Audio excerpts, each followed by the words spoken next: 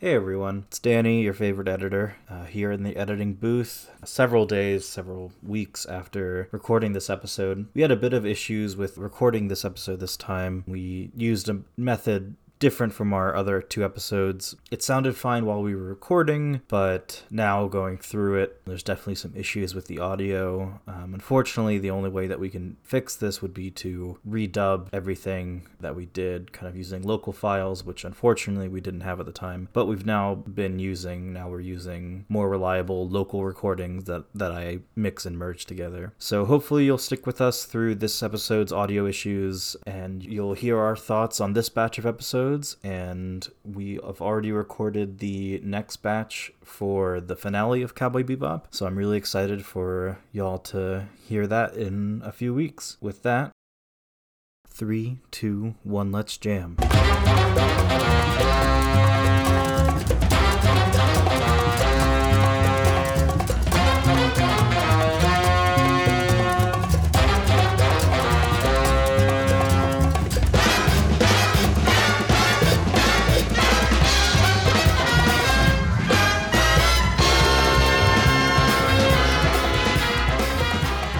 Hello, welcome to episode 3 of Under the Kotatsu. We're back at it again, watching more Cowboy Bebop. I'm your host, Austin, joined by Danielle and Danny. Hello. Howdy, y'all. So, as per custom, what are y'all drinking? I am drinking a gin and tonic made with Japanese gin. I felt like that was fitting. Is it Boofeater? No, that would have been even better, but I didn't have any coffee, so I'm drinking a energy drink that shall remain nameless for brand reasons. But Hideo Kojima would love it. They gotta pay for that. Oh yeah, no, that ad spot. Yeah. Trying my hardest to not think of the other reasons why that specific drink would be known. Don't bring it up. Okay, what was the other drink? The lemon? I don't remember. Anyway, I'm drinking good coffee this time. No more Dunkin' for me. I got good coffee in the mail finally. That was our one criticism from our last episode. Yep. Friend of ours saying, "Hey, I like Dunkin', you bastards." It's fine to be. I mean, I don't know. I would rather have Dunkin' from like a Dunkin' store than the coffee ground you buy. Yeah. Probably just because they serve it so piping hot in the store that you don't notice it's bad.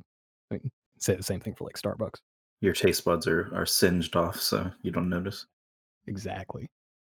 All right. Well, I don't have any fun reporting before we get into the episodes like last time. I didn't have another Game of Death moment where I watched something that was informative of the last episodes we watched. So we'll just get into it with the first of the episodes we watched. So we watched episodes 14 through 19. So we'll kick it off with episode 14. Or I guess I meant to correct this last time, although it's still completely wrong in my Google Doc from my notes. But they're technically called sessions, and like the title cards for all the shows, or if you like look at like the fan wiki, it's all session whatever. So this is session 14, Bohemian Rhapsody. The gang is after the mastermind behind some kind of Warpgate crypto heist. The only clues they manage to find are 3 identical chess pieces. Clearly the smartest of the bunch, Ed, realizes they're not just normal chess pieces, they're invitations to a virtual chess match with who just so happens to be the mastermind they're after. Using the fact that they know their mark as a chess master, Spike, Jet, and Faye are able to discover the identity of the mastermind. He is Hex, who, in addition to being a chess wizard, also happens to be some kind of genius who helped build the Warpgate system. Go figure, the corporation he was working for fired him after he pointed out a flaw in the system that would cause a setback in production to sort out. Hey, remember that time that the Warpgate blew up part of the moon? Probably just a coincidence. Anyway, the gang tracks him down to some sort of space commune that's set up inside a debris field called the Bohemian Junk Heap, finding Hex to now be an old man who can't even remember the revenge plot that he put into motion all those decades ago. Spike and Faye decide to leave the old man be, but not before a rival bounty hunter attempts to shoot the old chess wizard. Things wrap with Jet explaining the situation to the corporation, who had put the bounty out on the old guy, denying their payment and instead insisting they leave the old man be as their reward. Honestly, they should have just taken the money.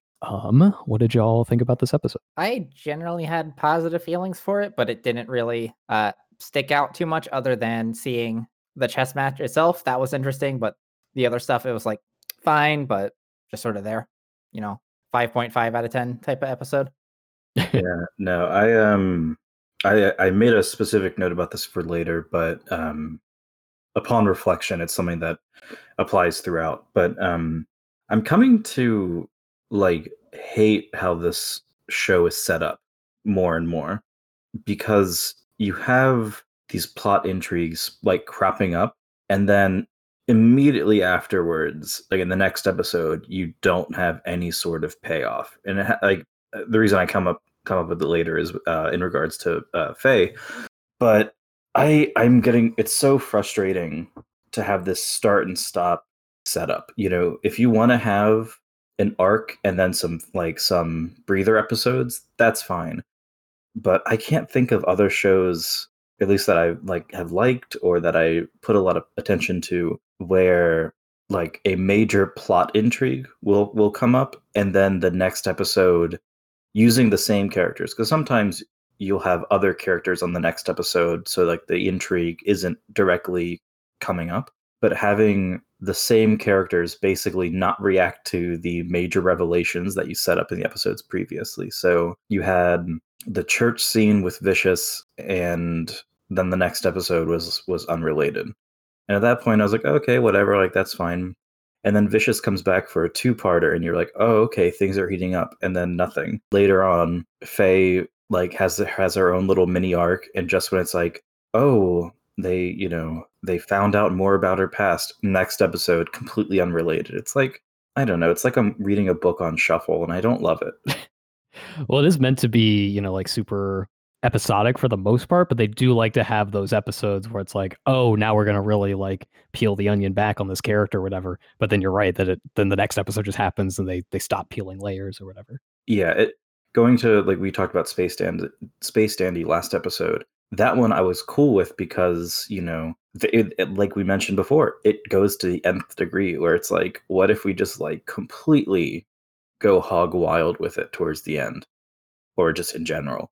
Whereas with this, it's like they're too restrained, and as a result, it's just frustrating to the point where I know the ending of this just by like cultural osmosis. I don't think I'm gonna care.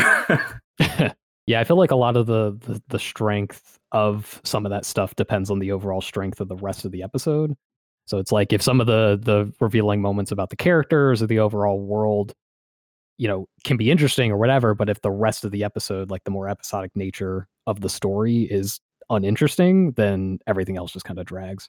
I'm curious what you thought, like specifically in this episode, was frustrating in that regard. Before I move on to that, I just want to say that I think the series being primarily episodic works for me, but that just might be because I tend to like a lot of episodic anime with like slice of life and magical girl stuff. Mm-hmm. I would say it works for me too. I can understand where Danny's kind of coming up against that friction.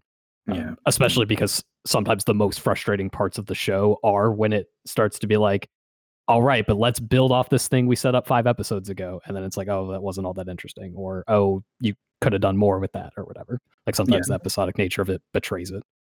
Yeah, no. And so I didn't have I think the reason I didn't make a note for this episode was because I liked the episode. It was a fun, cutesy episode. But then later on, I can't remember what the episode following the big Faye revelation was, but that one was it was like it was episode 19. It was like such a spoiler. I didn't really like that episode. It was such like a damp squib that, yeah, if the filler episode is fun, I guess I don't notice it. But as soon as I noticed the fact that like, oh, every time the characters are getting some sort of motion behind them, it's screeching to a halt. Once I noticed that, I was like, ooh, I don't know that I would much rather this show be arc. Because, I mean, for example, like Jet's episodes about Jet's backstory, all of those are self-contained and basically resolved within the episode. And so those, despite them being about Jet and therefore frustrating because Jet's kind of shitty, I'm okay with those being one-offs. Whereas like the 2 Faye episodes, this chunk, oh, we're finally seeing some more stuff about Faye. How exciting! Oh, never mind. We're just going to look at pod racing or or Old Man Racing or whatever the fuck. This episode was nice though. I like this episode. Okay, I was curious where you were going. I was like, I don't know where that complaint comes in with this episode, but I guess you were just saying more general vibes on the episodes we watched. Yeah. Yeah, I agree. There wasn't a ton about this episode that stuck out to me, although I did manage to take a ton of notes, but I think they were mostly just commenting on the stuff I found funny. Just, I think, a lot of good moments with Ed in this episode.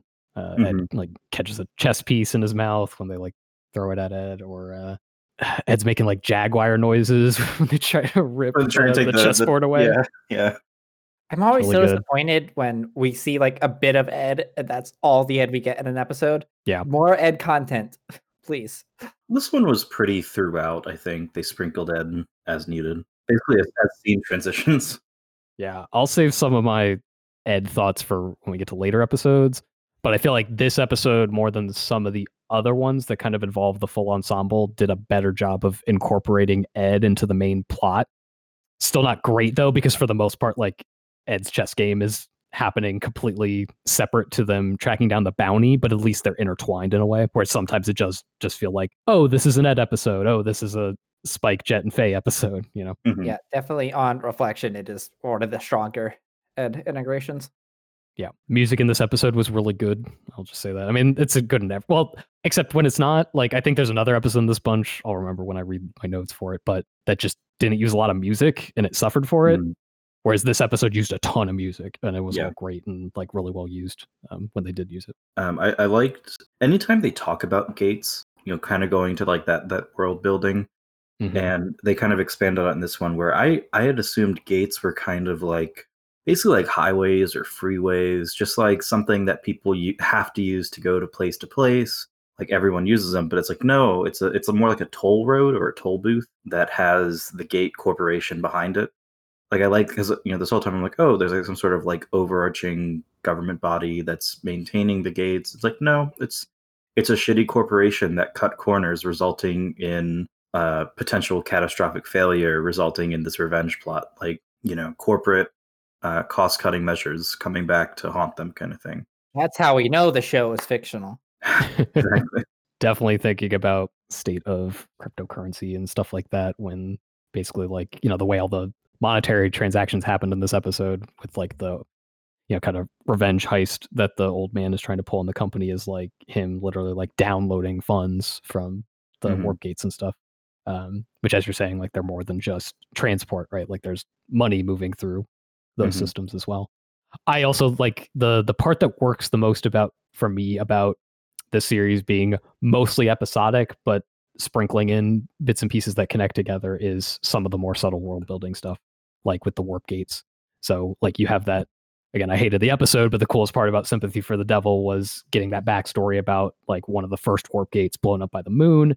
And then we see how that impacts the Earth in a later episode. And then in this episode, we understand like, oh, this was something that somebody knew about it. And because corporations going to be shitty, didn't do anything about it, fired the guy that pointed it out. And then look what happened. The moon blew up. And they put all that in there without outright telling you it. You have to put those clues together. But because I've just like latched onto that, oh man, the moon blew up. Isn't that cool?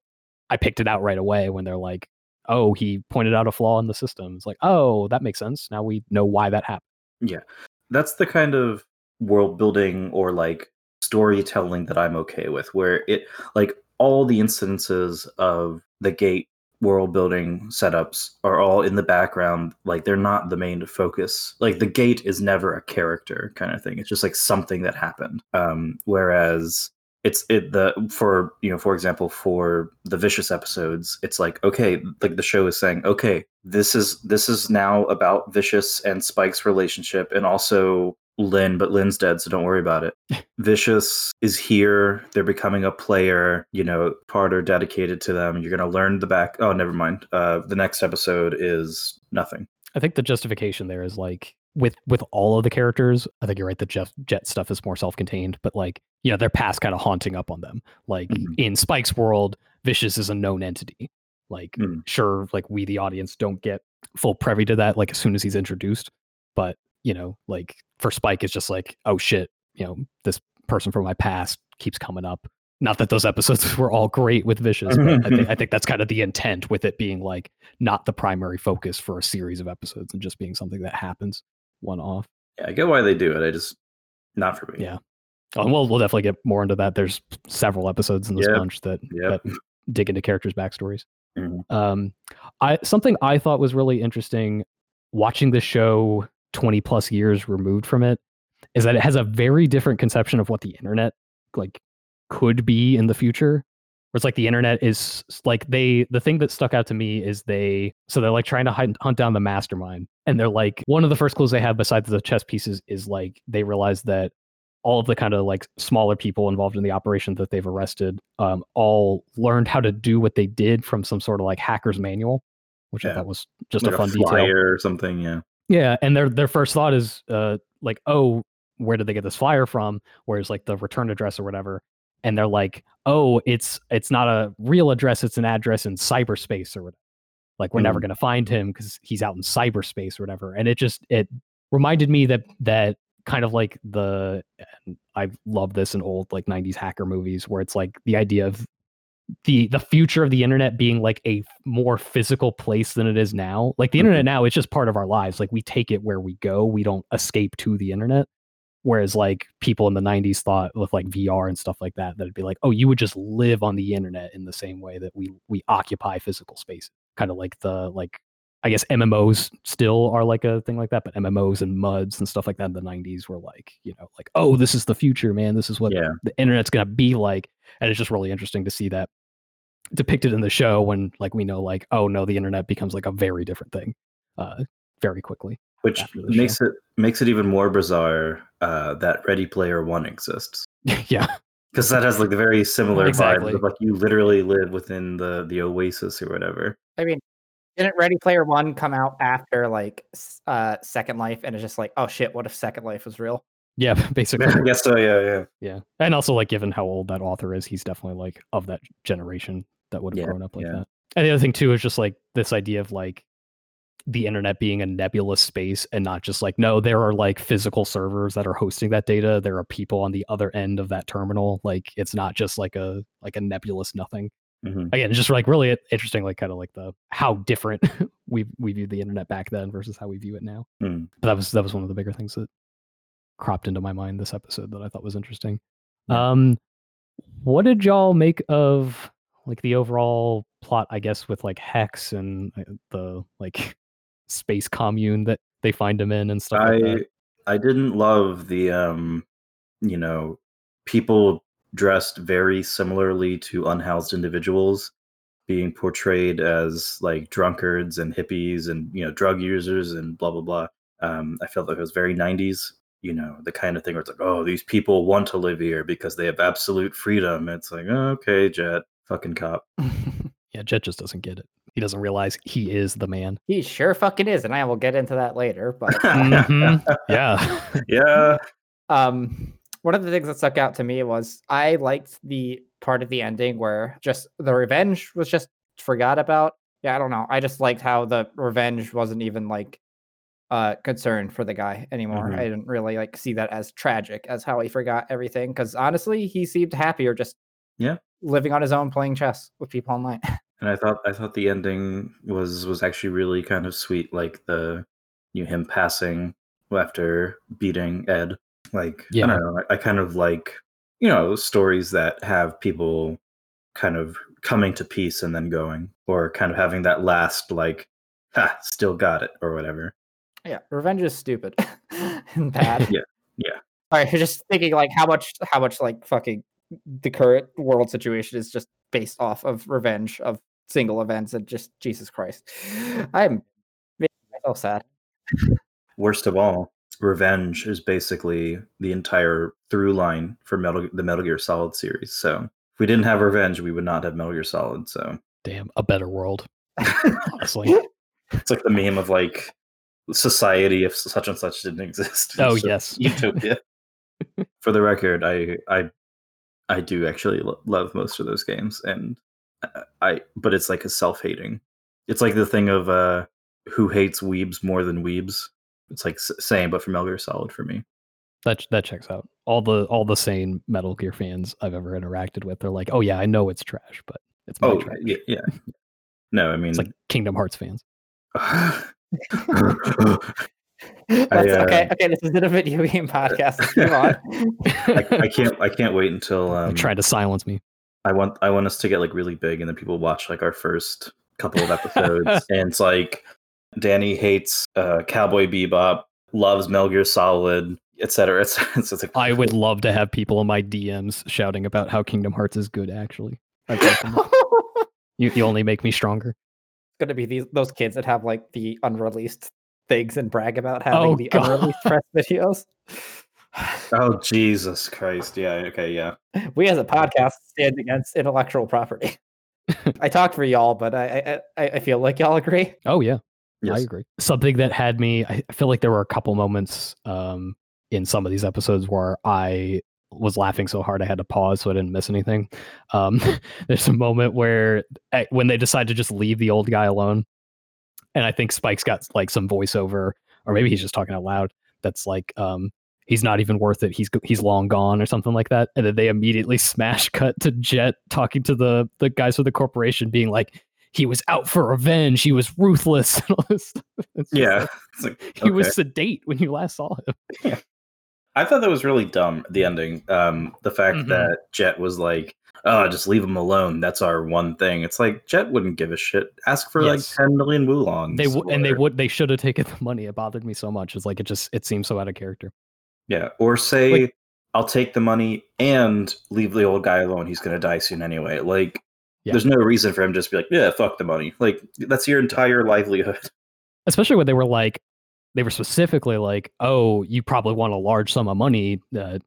Keep yourself quiet about all this or whatever. He could have been like, well, how about a decent amount of money and also you leave the old man alone? Yeah. But also the old man died anyway, so it's like should have taken the money. I don't get it.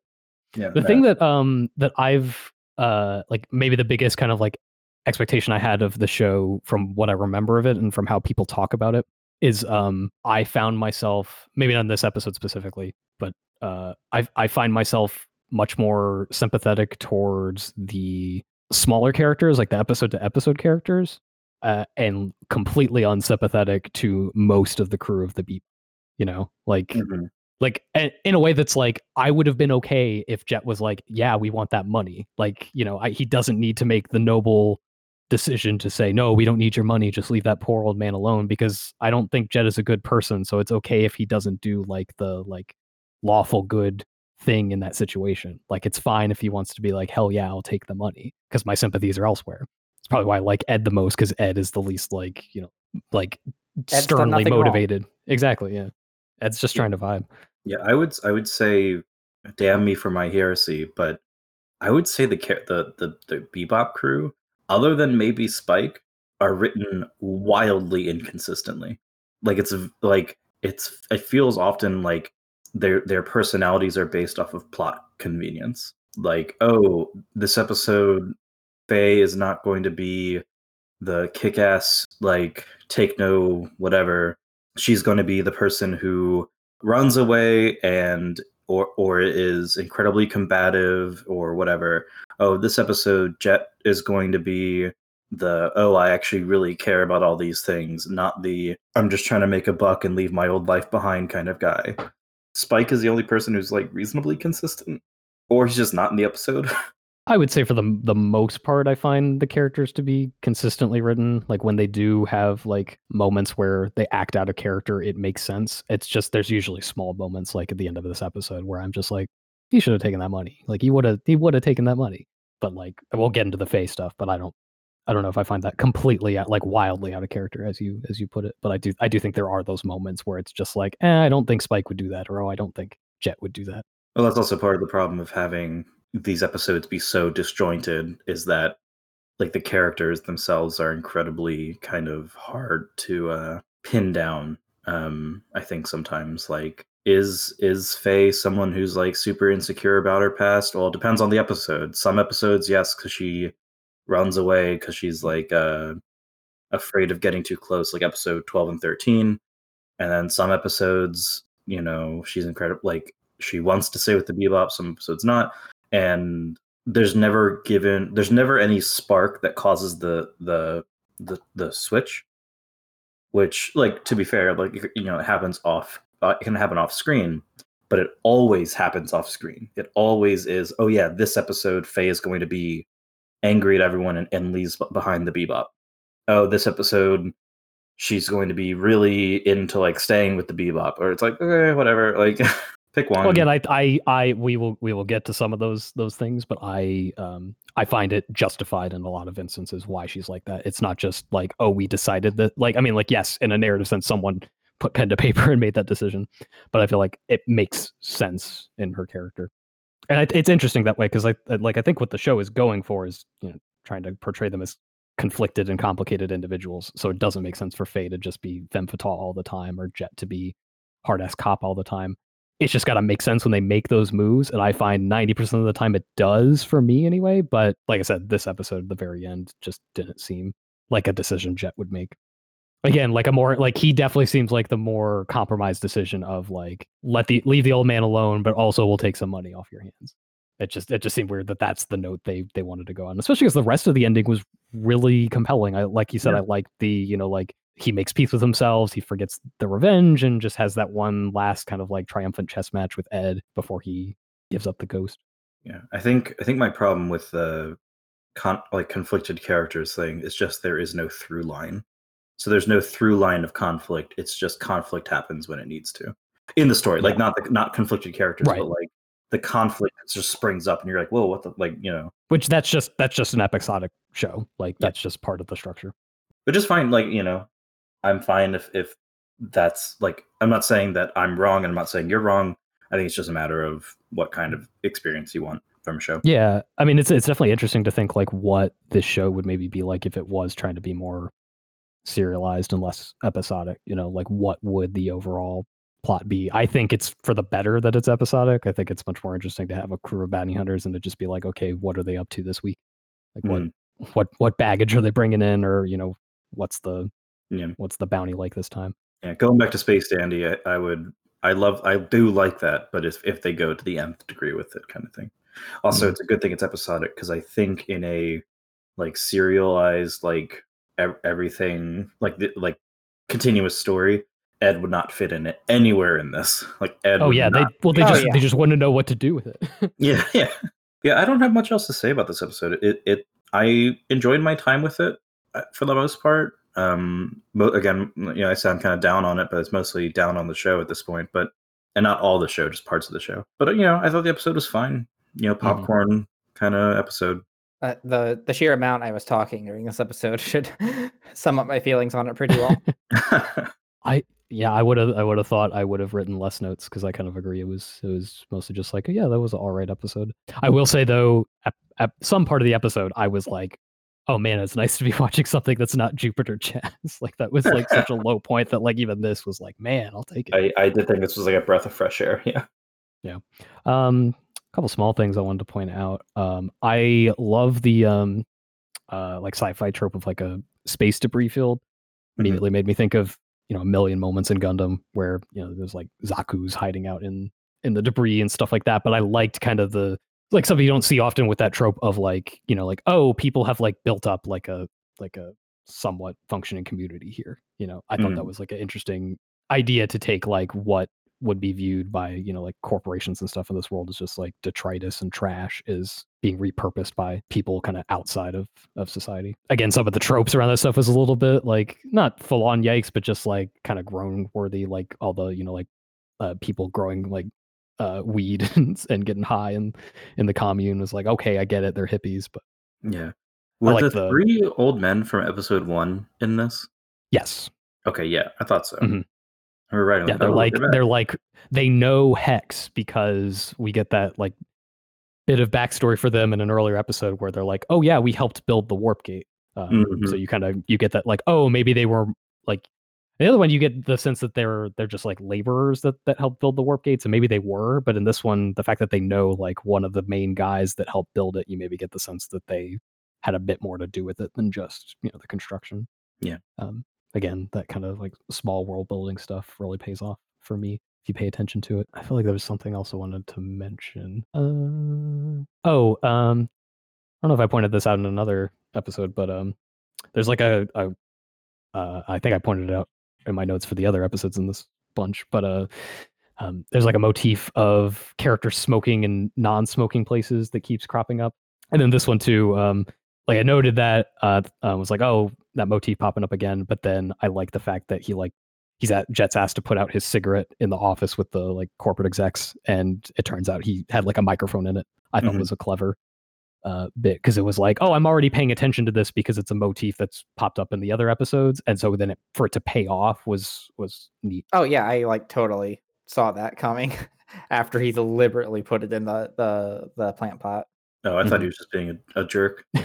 Why not both? Yeah, he's like calculating jerk.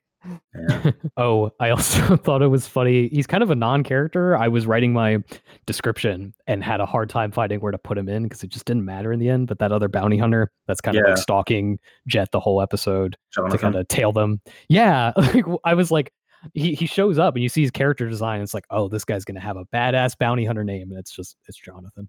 Yeah, I love how they do build him up as like, oh, he's like this. Jet knows him, blah blah blah blah blah, and then he just goes crazy because he can't get his money back. It's like, oh, okay. All right. Like that's a lot more than I thought we'd have to say about that one. So we'll move on to an episode I assume from how this last one went that we'll have a lot to say about. Yeah. So session 15, My Funny Valentine. It's Faye's turn to dredge up her tragic backstory. Turns out she was put into cryosleep for decades and woke up with no knowledge of who she is or why she was put into cryosleep in the first place. One thing's for certain, though, she sure is in a lot of fucking debt for the procedure because healthcare is somehow worse in the future. She regales Ein and Spike, who is eavesdropping from the bathroom, of her experience waking up from those years-long sleep and the man she fell in love with shortly thereafter, only for him to tragically die and transfer all of his debt to her in the process. Well, about that, turns out he didn't die. Jet comes aboard with a new bounty head, Whitney Haggis Matsumoto, the same man Faye thought had died all that time ago. This scumbag faked his death after naming her the inheritor of his assets and consequently his debts. Reunited again, Faye kidnaps him away from the rest of the Bebop in order to find out what really happened back then. Turns out, in addition to saddling her with all of his debts, he also lied about a bunch of things, including her name. Guy sucks, but apparently he really did love her or something. Anyway, Faye could do way better. Somehow she doesn't jettison this loser into space. They collect the bounty on him, only for Faye to realize that the chump wasn't even worth much anyway. I will kick it to you, Danny. What did you think about this episode?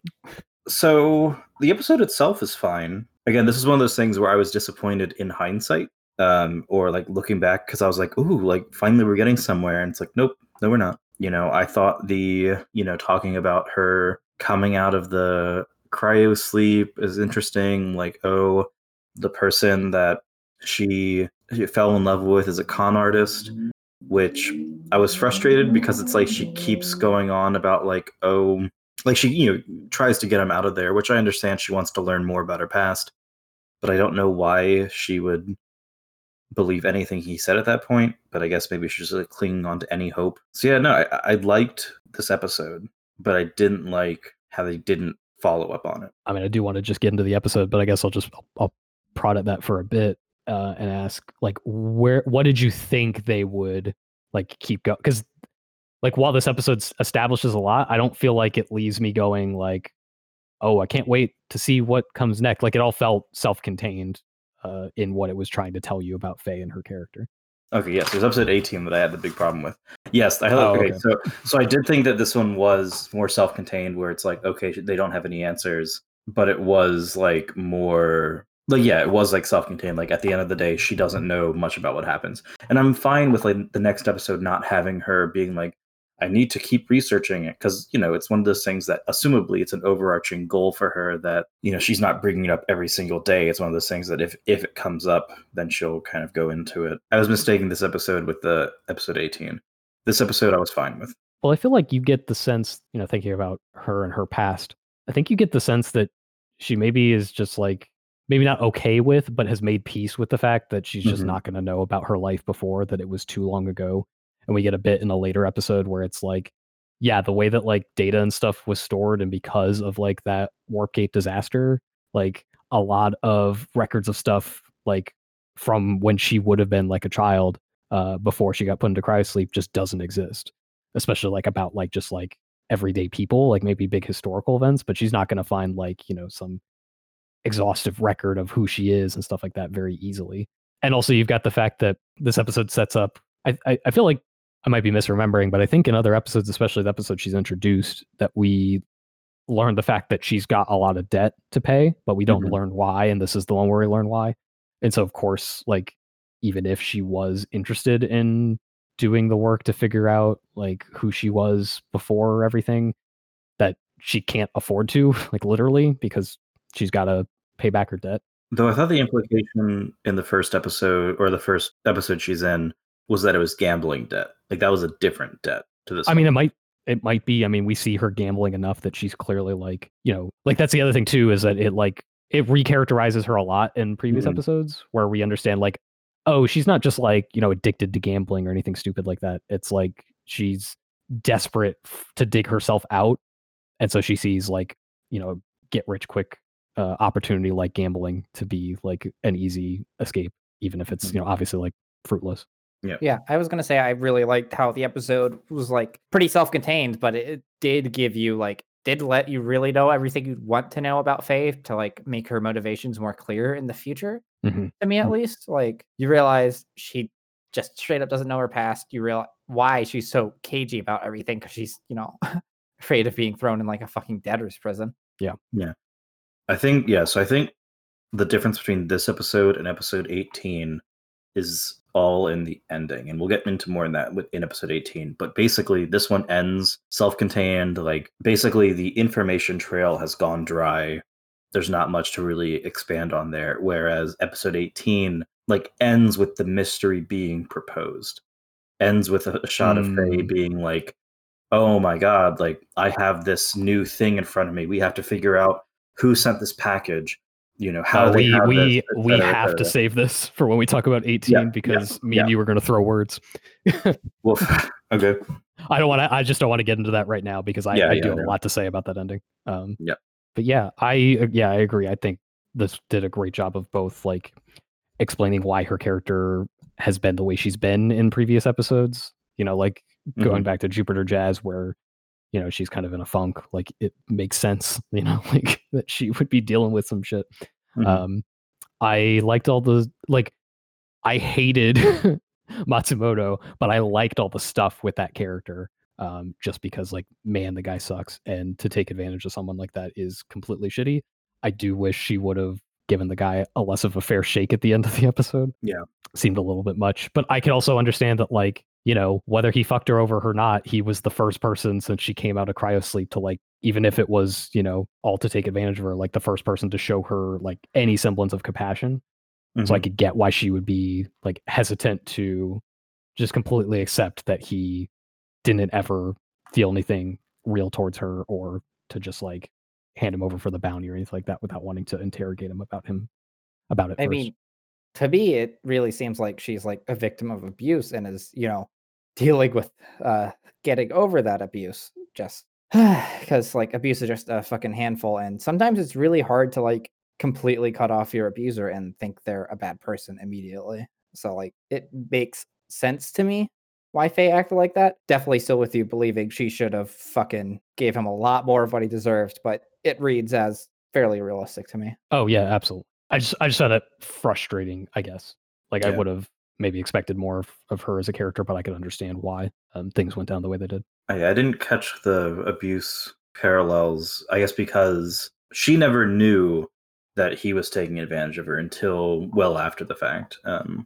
It's one of those things where it's like, oh, like, and that's still abuse. I know.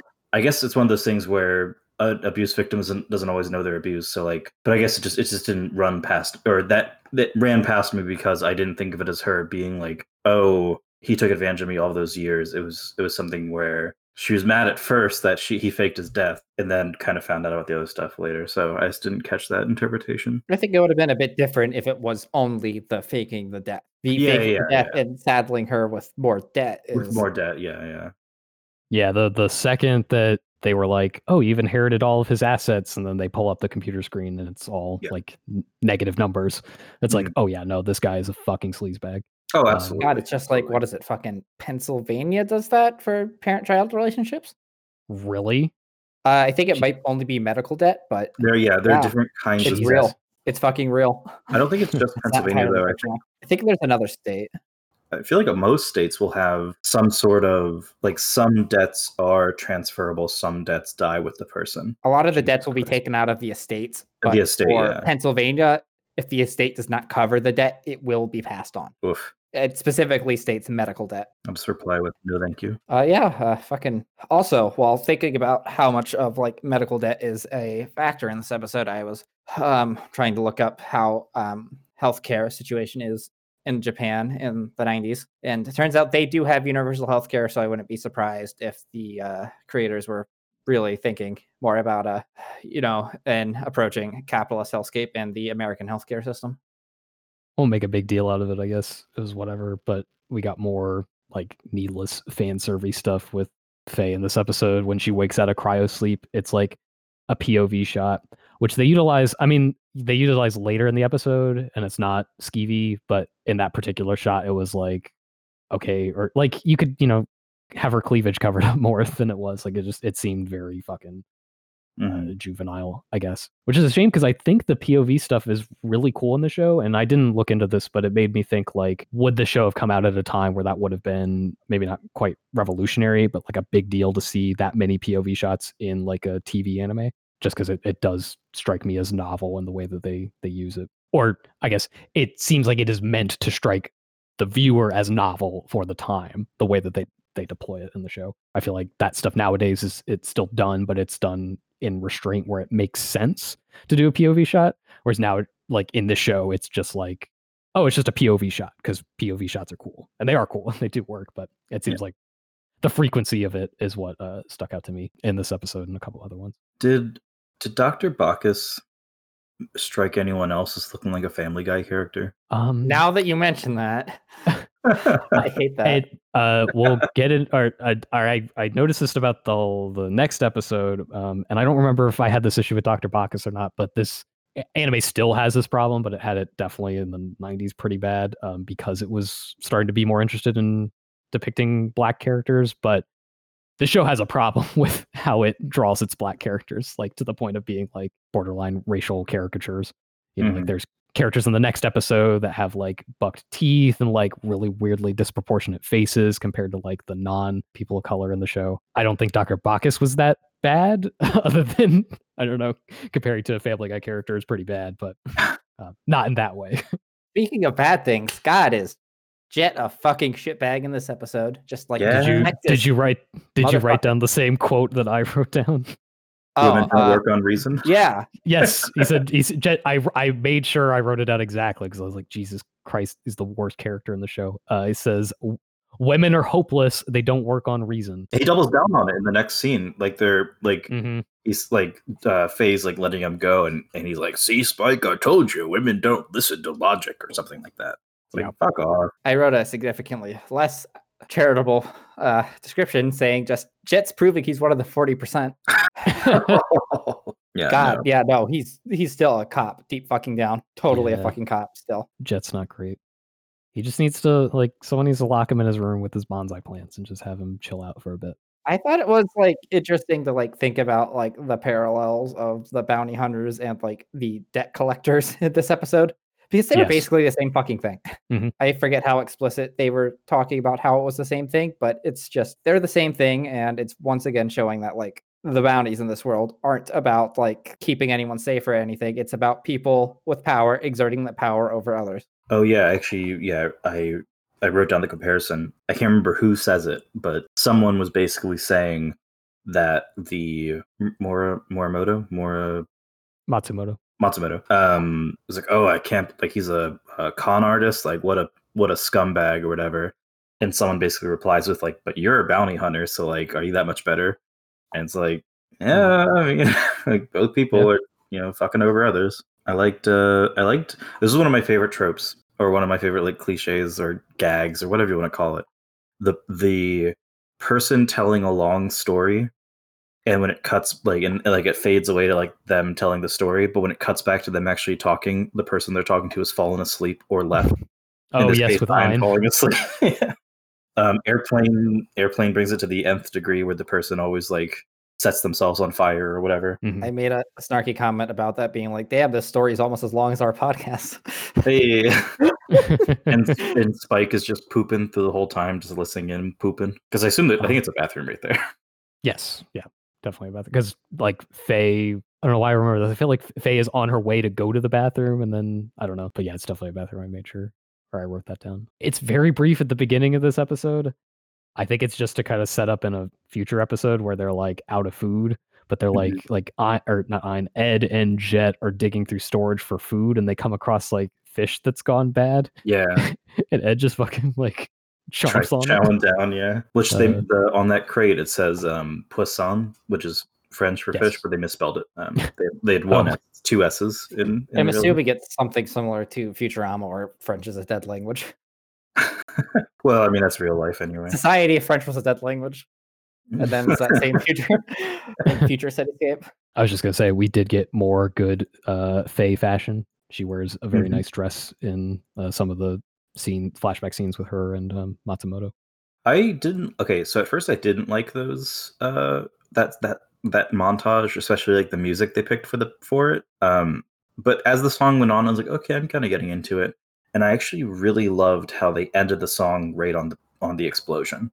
Mm-hmm. Like I thought that kind of like deafening silence, because I feel like a lot of things when there's like a big explosion, sometimes they'll do silence, but oftentimes they'll have to like dramatic music, and in this case it just went to complete silence. It's like great. Yeah, I also thought that was really affecting, and I was also taken aback by the song at first. Notes say, "What is the song?" LOL. It's just like, oh, okay, we're going there. It kind of felt like, I mean, we're all watching the dub, but I assume it's also in the Japanese audio.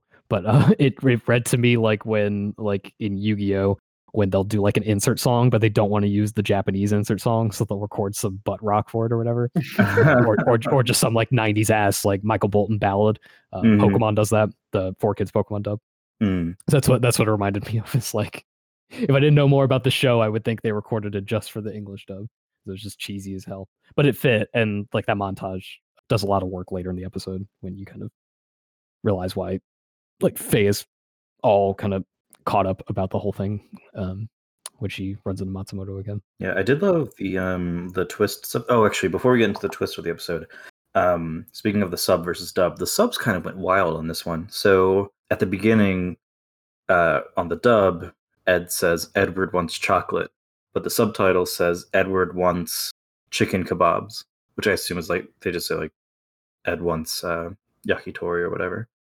And then later, in a more problematic case, the subtitle said, like, Spike is saying, like, oh, did you make up other things about yourself too? Like, you said you were Romani. Is that even true? The dub did not say Romani. The dub said a slur. Yeah. Yeah, wasn't that same slur used in the first Faye episode? Yes. Yep. Yeah, but they said it in the dub. At least this time, they just said Romani in the sub. Yeah. So the twists actually caught me off guard in this, like the fraudster being the same guy from before with a fat implant. It also recontextualized other things, like how he was like, oh, the insurance company got impatient with the $300 million payment plan that we had set up. And I wrote down, like, what do you mean the insurance company got impatient? Didn't they agree to like the payment plan? But it makes sense that he was, he's a fraudster, so he was making up that whole thing. I was like, oh, that actually caught me off guard. I did not think about Dead Man being that guy as well. I feel like I got to read on that pretty quickly so that it wasn't too big of a surprise. The surprise for me was when Faye gets the chance to talk to him, to be like, okay, like what really happened or whatever, and all the stuff that's like kind of clear to you at that point, he reveals. But the fact that he's like, oh, and I made all that stuff up about like why you were in cryosleep to begin with and what your name was or whatever, was like the real big gut punch for me. Because like they even say early in the episode, like the amount of debt he added to her pile was still just like drops in the water compared to what she owed in total. Still doesn't excuse it, but it's like that's a little bit easier to swallow than to be like, oh, all that stuff that I told you that you've more or less been like carrying around as like your identity, like, yeah, I made all that up, like, is just super shitty. Well, and it kind of adds a bunch of layers to it in that so Masumoto's uncle is the doctor from that clinic. Is any of that debt real, or is this just a fraudster scam that they've set up, basically saying like maybe they just found a cryogenic pod somewhere and thawed it out and said, oh yeah, well, you've been here for 50 years, so you owe us 300 million wulongs. But like in actuality, they just found it and brought it to some building somewhere. I kind of like how it kind of leaves it like, who does she actually owe money to, and does she actually owe money to them? I mean, obviously in episode 18, yes, she does owe money to people. Like that's for sure, because she freaks out because she thinks it's debt collectors delivering a package. But in terms of like the doctor who says, yeah, you owe us 300 million wulongs, it's like, is that true? Is that real? Who knows? I don't know. I didn't feel like the episode really took too much of that into question. I feel like that felt very real and set up. The thing that really got me about the debt was not just that, like, you know, whatever caused her to need the cryosleep in the first place, whatever, wasn't just something that like was covered or whatever, but the fact that they like the doctor goes out of his way to say they charged her interest on it. So every year that she was in cryosleep, she was owing more. It's not just like here's a flat rate to keep you in cryosleep. It's like, oh, we're gonna just keep milking you even though you're completely unconscious. It's just like, wow.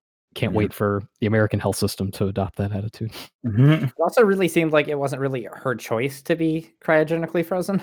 I mean, who knows, right? Like, that's the impression I got, and it's like that to me. That added another level of being like, oh, you were sick, and we made the decision to keep you alive and saddle you with all this fucking debt. Yeah. So I thought it was really gross, the line that Masumoto says at the end where he's like saying, I really did fall in love with you. Like he phrases it as, I really did fall in love with Sleeping Beauty. It's like, dude, fuck off. Also the ending with Ein with the eyebrows drawn on. Very cute. I said, don't draw on Ein, please. Ein is not for drawing. No, it was his glam session. But yeah, I don't have much else to say about it. I'm gonna have to figure out how to edit around the beginning of the episode where I was railing against this, thinking it was episode 18. I'll think of something. You can always just leave it in. Believe me, we'll have enough to say about 18. Yeah, don't worry. I'm gonna leave it in and leave it in, and then leave in this part about us saying that we're leaving it in. That's podcast content, baby. Need to optimize the podcast length for those YouTube algorithm ad dollars. Yeah, so YouTube loves 1 hour and 38-minute podcasts. They do though. They love long videos. You can just cram in tons of ad breaks. Exactly. There's a reason why you barely ever see videos under 15 minutes anymore. Yep. We gotta think about if we ever want to upload things to YouTube. Probably should. Easy. Yeah. Anyway. It gives people another way to listen. Yeah. Probably once we have actual podcast art, so that way that's just the actual video is just whatever the podcast art is. Probably maybe like an equalizer over top of it if I can figure out how to do that and can't be bothered. Spoiler, can't. Anyone else got anything to say about that one? I thought it was a really good episode. Yeah, no, this was a fucking like, okay, maybe the series is not going down the fucking toilet after the last batch. Yeah, and also like I feel like of all the dedicated like character backstory episodes, this was the best one by far. Yeah. Are we counting the church one as a backstory episode? I would, and I would also. I think I like this one better. I think stylistically, maybe I like the other one better. A lot more going on in the production on that one, but I thought story-wise, this one was really solid. Speaking of production, I actually really loved the animation and music during the ship chase at the end when Faye's running away. How they were making like really hard turns and like their faces were like stretching like under the G-force of it. I thought that was actually really cool. Yeah, that was good. All right. Well, we'll move on to Session 16, Black Dog Serenade. An old partner of Jet's from the ISSP, Fad, contacts him asking for help with the job. The job involves a group of prisoners who've taken control of a prison transport ship. One of these prisoners is Uday Taksim, the man Jet thinks is responsible for his lost arm. Turns out that's not true. In a final confrontation with Uday aboard the transport ship, Jet learns that he was actually set up by Fad all those years ago, who was on the syndicate's payroll and needed Jet out of the way. All cops truly are bastards. Fad shows up to finish Uday off and to have one last face-to-face with Jet. Thad pulls his gun on Jet, knowing that he already spent the only bullet he had loaded on Uday, effectively letting Jet kill him. He must have realized that the only good cop is a dead cop. This happened in previous episode, but I wrote the shortest description for the episode I cared the least about in this bunch, mainly just because I don't find Jet sympathetic whatsoever. Just another Jet being an ex-bastard cop. Danielle, you couldn't watch this episode, right? At the end of in the preview of episode 15 into yes. It said, Jet said, "Sorry, this is for old men only." So you didn't watch it, did you? Oh yeah, totally. Sorry, I totally respect what the cop tells me to do. I only respect what a cop tells me to do as far as it means not getting fined, arrested, or shot. Jet's gonna personally shoot you if you watch this episode and you're not an old man. I just knew from that preview that's like, oh yeah, no, this episode's gonna suck. It was also so fucking dark and it was hard for me to see what the hell is going on. I noted that, and also, as I've said before, the US Blu-ray for the series is decent at best, and it really showed how bad this Blu-ray is on this episode because all the blacks and stuff were super bit crushed, and there was haloing around like everything. Not a good episode to watch on the Blu-ray. So yeah, it made me think of Con Air, which made me think, man, I haven't seen Con Air in forever. Oh man, love to think of better things when I'm watching media. I want to hear Nick Cage try that Southern accent. Should make a Con Air anime. I'd watch it. But yeah, I don't know. Not a lot to. I will say, I thought Uday seemed like an interesting character that they didn't do anything interesting with.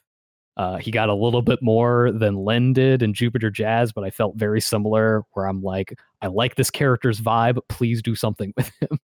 But he just serves for more Jet backstory, and then ends up not even really being like the big bad in Jet's past that he thought he was, and all that. Yeah. I did make a pun. I said Uday tax him, more like you die, tax man. That's where my head was at during this film or during this episode. Most of what No. Most of what I was thinking about this entire episode was just comparing it to the last Jet's a Bastard Cop episode. Yeah. Which I will still stand by because I feel like that's an episode that knew like, oh, Jet is the bad guy here, whereas this is like much more sympathetic or wants you to be much more sympathetic to him. Police corruption, isn't that so sad? Yeah. See, he was the good cop. Fuck off. Yeah. How do you make a prison riot boring? Like, I just gotta say. By not showing it, you show the aftermath of people fucking around on the face. You can still do that. Like, fucking as much as you could criticize the execution of it, at least Orange is the New Black had an entire fucking season of a prison riot. I'll give him credit for that. Yeah, credit where credit's due. The scene with Ed watering the bonsai trees, that was really cute. Ed master waterbender in the house. Ed's songs, like when I think he it's when Jet tells Ed, like, you know, water the plants for me when if I don't come back, and Ed just runs away singing. You're like, yeah, great. Good job. I love his nod reaction to Jet being like, I'm probably going to die. I'm going to give Ida a bath. That was probably my favorite part of the episode where Jet is being an extreme drama baby, where he's like, I might not come back if I don't take care of my bonsai plants. Ed's just like, yeah, whatever. Okay. Like, yeah, same. I like the voice actor for Jet's partner for Fab. Yeah. I thought he was from other stuff, and I mean, he is, but nothing that like I knew. I was like, oh, he sounds so familiar. He's got to be from some other anime dub that I recognize, and he wasn't. He's just got a really good voice, though. Yeah, though his final line is one of the worst like last words I've ever. Oh yeah, where he asks for a cigarette and he goes, "Ugh, I guess I couldn't quit smoking after all," and then just dies. It's like. I thought he was gonna die with the cigarette in his mouth, but he's got it in there for like less than a full like drag. And he just spits it out. He just dies. It's like, God, yeah. Also, the Rocco episode with like the blind sister and Rocco. That was a heavier episode than this. The Hex Master episode was heavier than this. Jet, stop lying to me. This is the episode I was talking about with the bad designs on the characters of color. I will say I really liked Uday's design. Like his character design was great. which again was partly why I was like, man, wish they would have done something interesting with that character because he's got a cool design, but some of the other designs were bad. Sort of vibes of like Gus from Breaking Bad, like pretty skinny guy who looks like he will and can and will murder you for the slightest thing. Mm-hmm. Yeah, his like throwing knives and stuff were very, very cool. I made a note about how Faye was being a piece of shit about Jet's mechanical arm. Pretty shitty. Like really fucking shitty. I don't remember, what does she say? I know she says like you need to fix that arm, but is there anything else? Or is it just like her being like, you'll never be whole without a real arm? I mean, that was like not that is shitty in and of itself. Stated, but like implicitly stated. It's like, I think you're broken. Why aren't you doing anything about it? Yeah, it's very ableist. Very, because he's been getting along just fine. You know, I was gonna say there's like a bit of a classism aspect to it with affording new prosthetics. Yeah, they often go hand in hand, I think. Yeah, obviously you would care about losing your arm even if you did get a replacement, but it seems like Jet gets by just fine with his prosthetic arm. Like the only characters that ever draw attention to it are other characters. Jet's never like, oh man, this piece of crap never working the way I want it to or whatever, which makes me like the motivation for why he was so eager to help out Fad and take down Uday, like just it didn't quite click for me. Like I got it, but not enough that it made sense why he would go to the lengths he does in that episode. Yeah, I get like the betrayal aspect of it, but I mean it's not really betrayal because he doesn't realize he was betrayed until the end of the episode. Yeah, and I guess like, I want to get the guy who took that from me, but it's not like, they took something from me that like I don't have that functionality back. He doesn't have a hook hand. He has a fully functioning arm. The only weakness it has so far is that he can't notice when the cigarette burns all the way down. Like, it felt more to me like this is the guy that got away and I got to get him type thing rather than this person. He didn't get away. Well, I mean, he was gonna get away more, but like they arrested him. He was in jail. But he's going to get away. Right. I think the implication is that they arrested him later. Like they didn't arrest him after that job that left Jet without an arm. I just feel like it was so tied up in the arm. Like because they brought so much attention to the fact that this is the job where he lost his arm, that it felt like that was the primary motivation, even if there definitely is an aspect to it that's like, oh, I got to get the one that got away. Mm-hmm. The fact that it was just tied up in all the stuff with his arm seemed weird to me. It is also now since we're talking about it, like how differently Revenge is framed in this episode versus the chess episode. Mm-hmm. Because like definitely some whiplash there. Yeah, for sure. Although I guess it does at least doesn't completely go against that because it's ultimately not Jet the one that kills Uday. Mm-hmm. But Jet technically got their revenge against the person who blew off his arm. But in doing so, he's left emptier because he lost a friend and he found out someone betrayed him. Whereas DJ Master Hex, died peacefully. It also just seemed really shitty that like he only kills Fad because Fad like basically tricks him into doing it. Like especially because Jet is a cop true and true. I did not get the sense that he would have just killed Fad had Fad not tried to coax him into it, basically. Yeah. Just seems like a shitty thing to do. If you want to die, do it on your own terms, don't force someone else to do it. Yeah. I wonder, I mean, this is also, it's not exclusive to this, but, so Japan is a very Buddhist, Shinto kind of centric, not necessarily centric, but that's a big part of their, history. You have Chessmaster Hex. Basically, he dies in peace because he has given up his revenge. He's given up he gets his final game, and then he basically is free from anything he wants in the world. He's free to like peacefully move on. Whereas people like Jet, people like Faye, people like Spike hold on to their grudges, hold on to their revenge, and they're caught in this kind of vicious cycle of never being satisfied. I don't think that's exclusive to it, but I wonder if there is some sort of cultural reflection upon revenge. Because a lot of the times in American media, I feel like revenge is viewed as like a success. Like when you get revenge, you got even, you win in the end. Whereas in this, it's never seen as like a good job. It's always you got what you wanted, but was it worth it? Is it really what you wanted? Did it bring you peace? I mean, I think that's definitely what the show is going for, whether it lands it all the time. But I don't know if that's necessarily directly in opposition to any other particular media, just because American media has kind of both representations. It's not necessarily all one or the other. Mm-hmm. Though I can think of, going back to Bruce Lee, think about how so many of those movies end with like Bruce Lee, his character, like getting the revenge he sought and then kind of getting the just desserts of enacting that revenge. Like half of those movies just end with him being like arrested at the end of it. At least a couple of the other ones, like Big Boss, he like defeats the titular Big Boss, and the very end of that movie is him getting arrested. I think the alternate cut of that is him like refusing to be arrested and getting shot, but at least he goes down swinging, which is obviously the better ending to that movie. Or the masterpiece Blood Debts, where he gets his revenge, and then it cuts to, Mark Forrester, age 44, was arrested and sentenced to life in prison. Like, oh, okay. People should check out the ending of Blood Debts. Don't watch the full movie; it's boring. People should watch the last 30 seconds of that movie because it's a trip. A couple of funny things about this episode. So they mention, I think it's like that they're talking about where they think the prisoner ship is going, and they're like, oh, they're going to go back to Europa.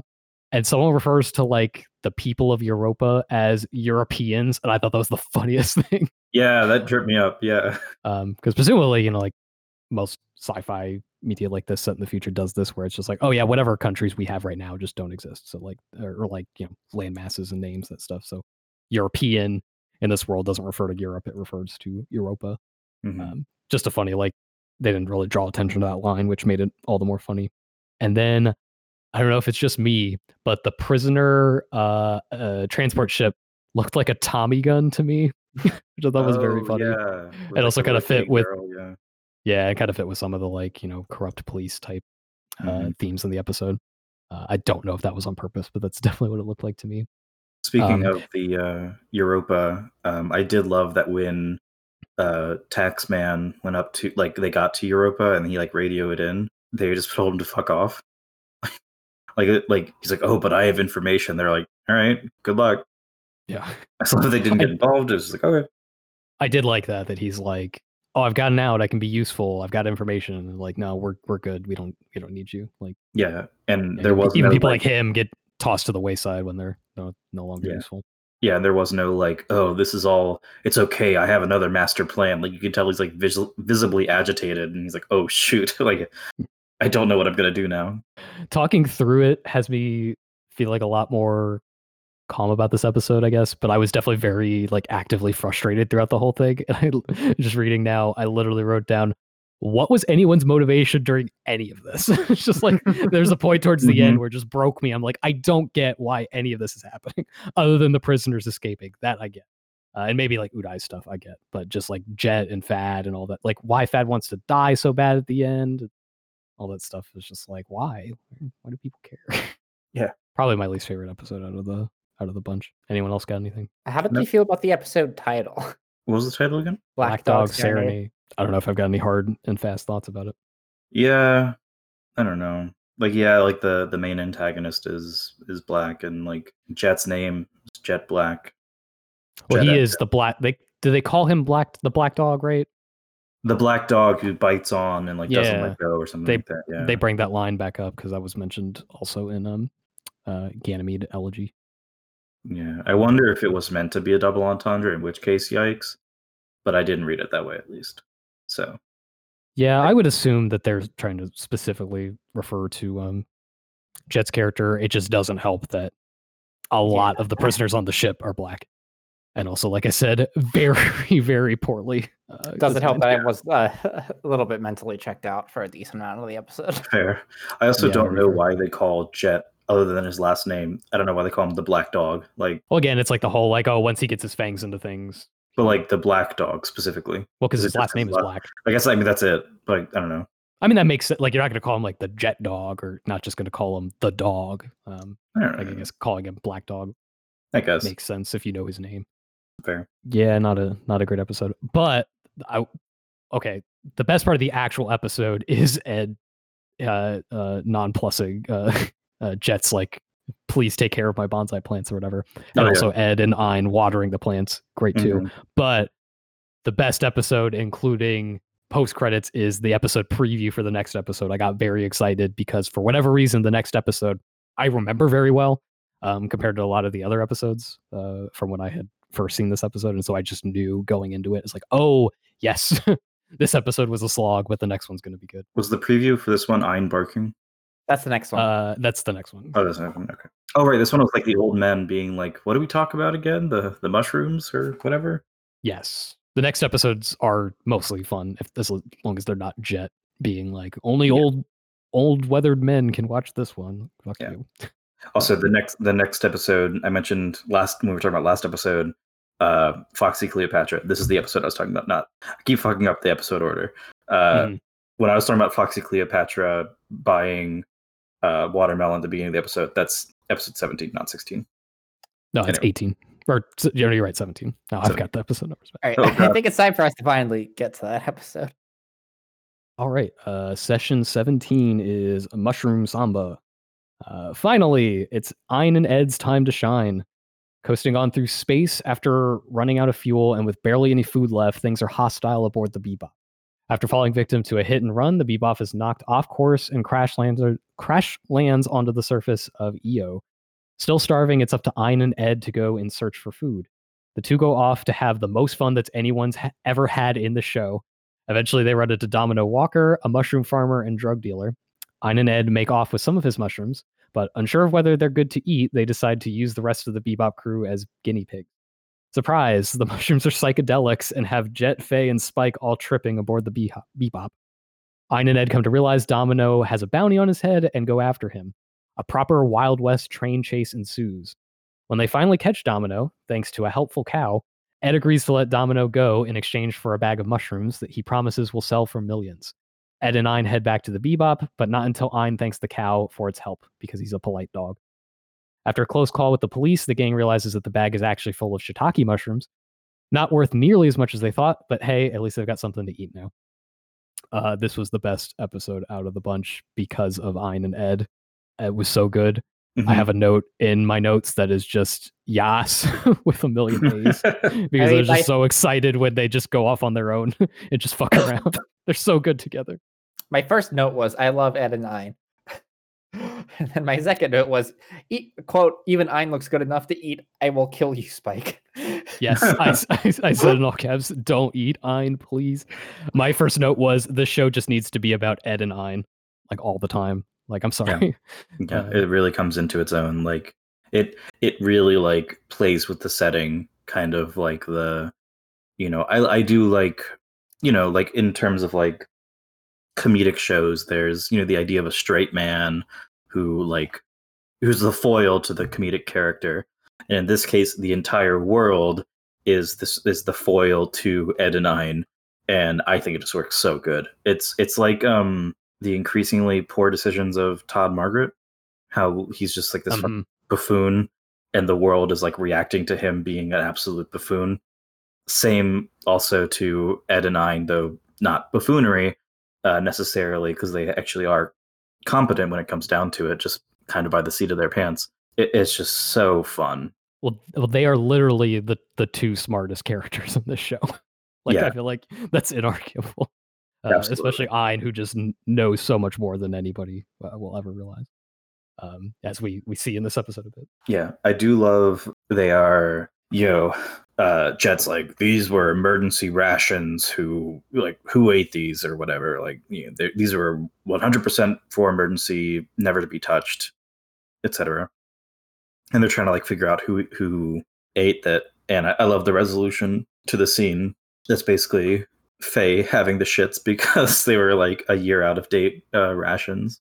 Well, and then Jet and Spike get it too. Like, that's the reveals that they all took rations. Mm-hmm.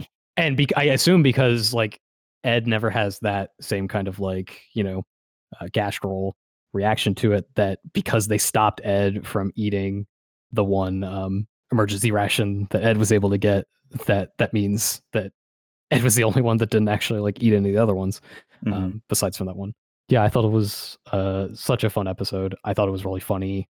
It was just nice to have like the show just be about Ed and Ein and have like the rest of the crew out of the way. I'll get into why that's also kind of a complaint, but in the context of just this episode, I thought it was really fun. There's like good bits where they run into like the other kind of main players of this episode, but it is just like so inconsequential. Like, it's just like they're just out there getting for food. So they're like trying to go to a watermelon stand, which they don't have money to buy. And that's when they run into kind of like the bounty hunter that's chasing after the mushroom farmer the whole episode.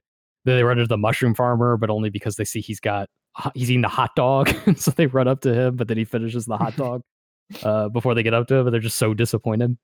And at that point, the mushroom farmer runs into a character named Shaft, which does not do great. Like, I think it is fine if you want to have a black character in your show that's a bit referential towards, like, you know, blaxploitation films and literally just name him Shaft.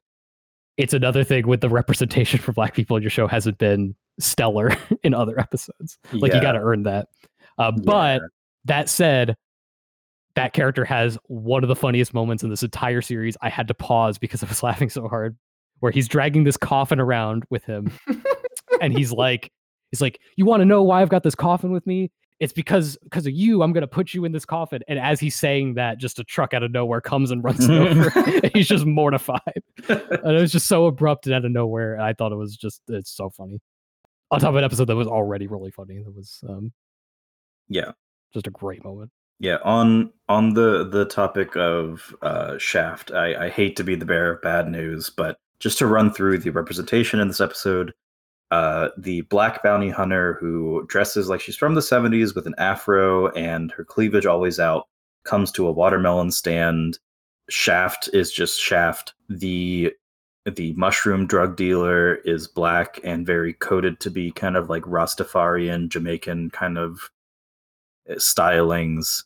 Kind of, I think I mentioned this in the last episode. It feels like, you know, Japan is a very racially homogenous society. There's a fair chance that a lot of the people who worked on this show legitimately had never seen a black person in their life, especially in the 90s, because like foreigner business dealings in Japan were still kind of nascent back then. I don't know if that's entirely true. I feel like that's not an excuse. Like, hire the internet was a thing then. Like they could have looked at reference photos. That's literally what I was just about to say. It feels like they literally just saw black people through American media and just fucking absolutely ran with the caricatures. Like they have a character referencing blaxploitation films because that's what they know about. Yeah. And yes, they should have, like, I'm not saying it as a defense, I'm saying it as a condemnation. They should have referenced people. They should have talked to people. But they didn't. They clearly didn't.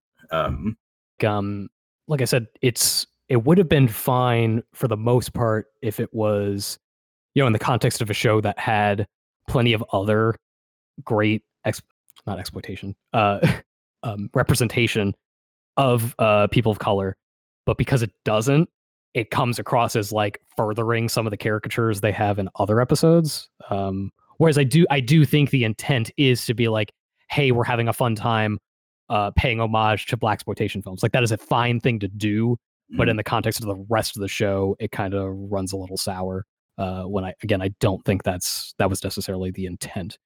I mean, you get the vibe from a lot of Shinichiro Watanabe stuff that he's very interested in portraying like people of all different kinds, but doesn't always, like we're talking about, you know, like consult with people or like actually know enough about those types of people and those cultures that he's trying to draw from to really do the representation justice. That it does come across as problematic oftentimes. I mean, there's stuff like that in Samurai Champloo, and the one I'm thinking of the most is his most recent thing, Carol and Tuesday. Which has some similar problems with characters of color and also with, you know, queer people and trans people as well, where it's like you get where he's coming from most of those characters. There are some really bad ones in that series, but at the same time, it's like you got to put in the work. Like, if you want to have, like, you know, a lot of black characters in your show, you got to have, like, you got to talk to somebody who's black and can point those things out to you, because you're right, like, they might not know just looking at their own work that they're being problematic. You know, in interviews and stuff like that, he comes across like the kind of guy that would want to, you know, go in and fix those mistakes if he knew they were mistakes or knew they were problematic. But you gotta do better. You gotta do the work. And it's not like this was like some small production or something. They easily could have absolutely hired someone to look at this and be like, yeah, this is cool. This should be changed. Yeah, it feels it feels well intentioned. It feels more out of ignorance rather than malice. Yeah, the kind of thing where I could imagine the thought process being like, well, this is how they're depicted in American movies. Like, why would they depict someone like poorly in those movies? Like, kind of thing. But yeah, like, do the work. Run it by someone. Because these are not subtle things where someone, like the whole Romani versus the slur, that is like a pretty wide misconception, and someone who is not clued into like the Romani people might not catch that. This is not that. This is a lot more glaring, and it definitely made me like not sour to the episode. I really liked the episode, but it definitely kind of caught me. I was like, oh, do better, y'all. Yeah. I think complaints aside, the bulk of the episode is just like Ed and Ein having a gay old time, and it rules. It's so good. I love the fucking chase scene at the end. Oh, it's great. Or the train scene. It's just so silly. They're on like a scooter. I love that. Like, it felt like this is maybe kind of like the energy that they wanted to have in that Alien episode, the Toys in the Attic, but it just didn't land because it was like not goofy in the right way. But this one felt more in line with like, this is a nice, fun, goofy one-off episode. We get to spend some time with, the more lighthearted characters. It was fun. I like that there's a bar that we have a short scene in. I don't even know. I just wrote it down, and I also tweeted about it. Somewhere at the bar, it just says Moby Dick, but it's spelled like MOBIDIK. I also took a note about that. This is very funny. And in that same scene, Shaft is at the bar, kind of like nursing his wounds or whatever from earlier, and he's eating shaved ice. And he gets like wind that like, oh, like Domino Walker's on the move or whatever. So he's like going to rush out to get it. But of course he's got to finish his shaved ice first. And so he gets a brain freeze. It's like, this is so silly. And I'm here for it. Like I said, like the silliness of this episode worked really well for me. I thought it was all very funny. Especially like the bit with the cow and Ein where they subtitled their conversation. Again, got a hint to get the fact that like, oh yeah, Ein is actually really smart. Like that's the whole Datadog thing that they never really dived into, is like, oh yeah, he's a smart dog. And the music in this episode is killer. Towards the end in the chase scene, there's like a mushroom jazz song. Yes, yeah, it's very good. There's I just put it down as the Ed plus Ein soundtrack, having like Umurangi Generation kind of vibes, where it's like kind of in that vein. It just kind of, it all came together perfectly.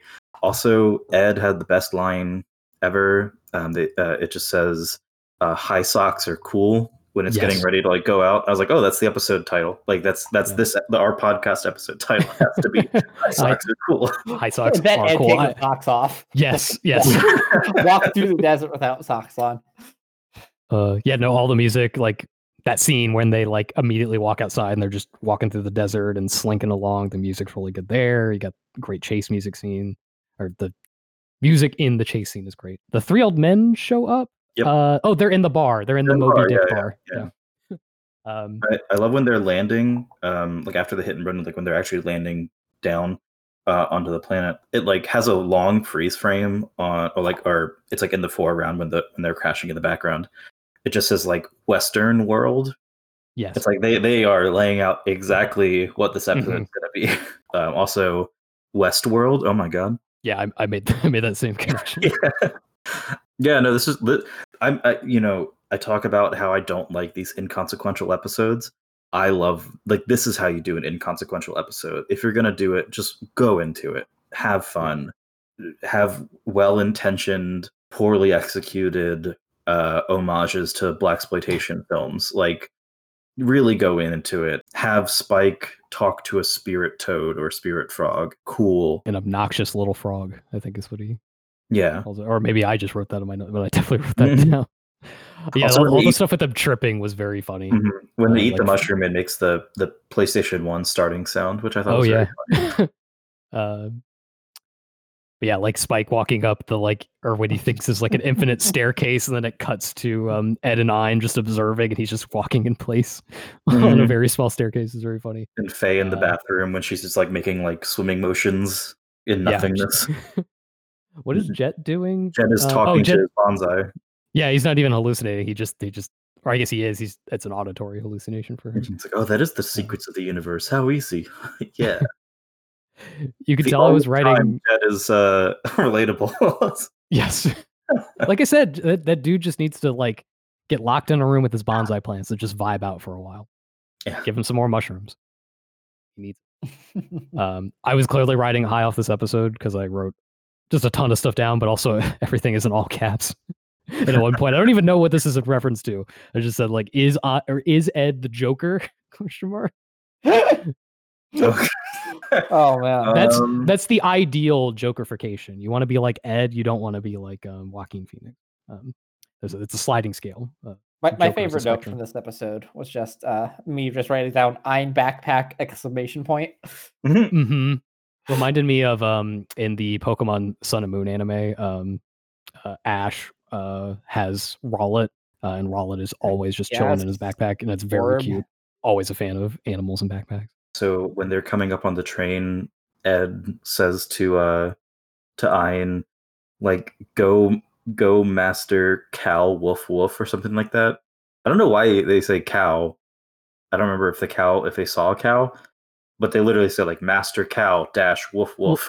Well, no. There's a there's a scene where Ed and Ein are watching the cowboys.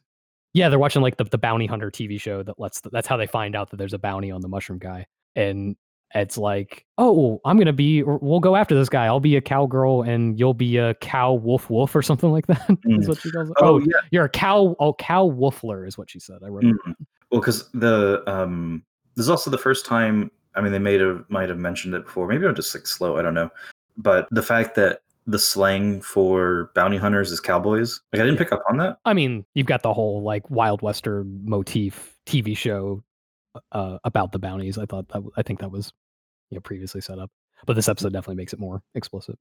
Yeah, I mean, definitely like in that, like the theming of that show, like the cowboy thing. But I guess it's just because I never heard a character say like, "Oh, I'll be a cowboy," or like "Are you a cowboy?" kind of thing. Like that, it just didn't like click to me. Like I was like, "Oh, it's just like a Western themed TV show, like whatever." I guess that kind of makes sense. But like for them to like use it towards each other, like cow master or Master Cow Woofler or whatever. It is also the most successful bounty hunter of the bunch. It has a 100% hit rate. I mean, or 0%. I mean, I guess it lets worked on the end. They got food. That's what they needed. It lets them go on purpose. It's not like an accidental thing, though. Yeah. Ed also is just like, fuck it, I just want mushrooms. Because I don't even think Ed cared about the money of the mushrooms. It was just like, oh, mushrooms, yum yum. I do like the aspect of the Domino, his character, of just like they really sell that he's really good of getting himself out of any situation. Mm-hmm. Especially at the end where he's got like the 2 bags of mushrooms, and so clearly one of them is just shiitake and one of them is like the real like psychedelic stuff that he's going to sell. Just worked really well. It was a great episode. I believe this is our reward for suffering through Jupiter Jazz. We deserve this one. I personally deserve more for having to see it. Yes, that's fair. And yeah, like I said, I don't know why, but this episode stuck in my mind throughout the years. So when the episode came up, I was like, oh yes, this one's very good. I think just because of the setting. I think like when I think of Cowboy Bebop, I think of this episode because of like the explicit like Western stuff in this one. And also it's a really fun episode. Not to mention even the preview is great with Ein doing the preview. Yes. Oh yeah. Actually, no, that's the next one still. God damn it. Yeah, I was gonna say, I wrote down for this one, what the fuck was that next time preview? Because I think it was, I don't even know. I think maybe this one from the next episode. There's like the junk shop guy that knows all about the VHS and beta stuff. Is he the one that does the episode preview? I don't know. I don't remember. Either way, I remember it being a very weird episode preview. It was just like, oh, that doesn't tell me what the episode's about or is fun. Yeah, good episode. Really, we don't have much to say about that one because it's good, unfortunately, and more to say about the bad ones. This is definitely like if you're just gonna go back to Cowboy Bebop for like the greatest hits, this is on your hit list. Oh, that should be the finale because it's the best episode. Yes. They say that just be the show. Remembering the last episodes whatsoever, but no. All right. Well, we'll go into session 18, Speak Like a Child. Faye gets a mysterious cash on delivery package in the mail. Afraid that it might be from debt collectors, she runs away from the Bebop to spend most of the episode betting on dog races. Jet and Spike, both curious and frustrated that they had to pay for the thing, open it up to find a videotape. Not that they have any idea what a videotape is. Seeking an expert on such archaic things, they find a nerd who knows all too much about everything VHS and beta. They're able to watch part of the tape, but a problem with the tracking leads to Spike destroying the tape player. Now on their own after pissing off their Betamax expert, the two travel to Earth to track down an old beta tape player in a subterranean mall. They embark on a journey dozens of stories below the Earth, only to retrieve a VHS player instead of a beta player. Fortunately for them, another cash on delivery package arrives for Faye, and this time it's a beta player. Having run out of luck at the races and convincing herself that she's missed back on the Bebop, Faye returns just in time to view the tape with Spike and Jet. The tape is in fact a time capsule Faye left for herself when she was a child. Faye is unable to recognize the girl in the tape as her younger self, but is moved to tears is able to recognize herself in the tape, but is moved to tears by her inability to remember the time in her life documented by that. I'll just say it. I thought it was a very good episode. Yeah, same here. I thought both the episodes in this batch dealing with Faye backstory were pretty strong. It might be because I like Faye the best out of the three main members of the Bebop. Yep. Yeah, if you have to exclude Ed and Ein, she's definitely the best. Oh yeah, those two are definitely my favorite. But yeah, I like Spike whenever he's not being a moody baby. Whenever he is literally just being Space Lupin, he's great. Jet is a cop and sucks. Sometimes he's interesting in how much he sucks, but other times he just sucks. But I think Faye is really interesting, and I was kind of really waiting for us to get to these episodes because I always thought her backstory was interesting. Definitely very kind of like sci-fi tropey of the, cryo sleep and not having her memory and stuff like that. I think that's like really compelling and interesting. And the way that this episode ends, I guess we'll just get to it because I know, Danny, you had some problems with that. But I thought it was really emotionally effective to see her like looking at her younger self on the screen and just being unable to connect with it because she doesn't remember any of it. Like it's like clear enough to her that like, oh, that's me, but not knowing like any significance to the stuff that she sees in it other than like, oh, that's me when I was younger. Like just thinking through how hard it would be to process that, I found really moving. And to me, like, I'll let you, kind of say your piece, Danny, because you definitely felt otherwise, but I didn't feel like there was any kind of grander mystery to reveal. I think to me, that's just like a really like an affecting but dour note to end the episode on of like, of how kind of like irretrievable her past is for her. That even with that tape there, that doesn't bring back those memories. Right. Yeah, no, I do agree. I actually like the ending of the episode. I like the fact that like that shot of like this is someone I used to be but I'm not anymore, and I the disconnect is so vast and I don't know them anymore. Like the like you said, the knowledge, the logical knowledge that this is someone I know or someone I was, but the emotional incapability of connecting with it. My problem is more that I think there are a lot of questions on the table. Like someone must have sent that package, someone who knows about Faye's past, because they say in the video this is a thing for 10 years in our future, and they were talking about how beta basically went until like the 2020s or something like that. And we know Faye's been frozen for like 50 years or something like that. So they do set this up. They do say that because the tape was sent out at the time it was like before, I think it has to do with like it being like pre-warp gate or something like that. Yeah. But it's because it's such an old package that basically it got held up in the mail for 50 years or whatever. Like when they go to investigate, when Spike and Jet, before they even open the package, go to investigate like who delivered it, like they're trying to figure out who it could have been from. And they're unable to figure it out because it was sent so long ago that it just got kind of passed around until it eventually found its way to who it was supposed to be. I think is the implication. So the implication is that she did send it to herself. It did not arrive 10 years later like it was supposed to. So it is her past self sending her future self the time capsule like she planned, just in like the worst kind of circumstances possible, which again made it all the more affecting to me. but I believe that's all set up in the episode. Oh, I read that differently. I mean, maybe I was I'm like completely something. unconcerned with like the greater implications of it, and I was just more concerned with how Faye felt about everything. Because like I personally am incredibly different than how I was like 10 years ago. I'm still friends with y'all though, but like, and I have a lot of mixed feelings on that. But to be so different, to not even recognize yourself, damn.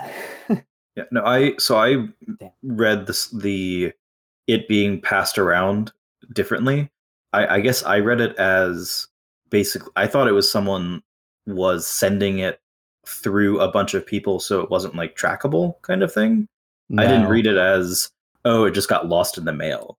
I think the dead giveaway is that like the episode spends literally like no time other than that initial like, oh, who could have sent this? Like investigating the idea of like who would have sent it. Like if there was some sort of grander mystery to that, the show definitely would have engaged with that. I think it was like an initial setup for Jet and Spike. I almost called him Lupin.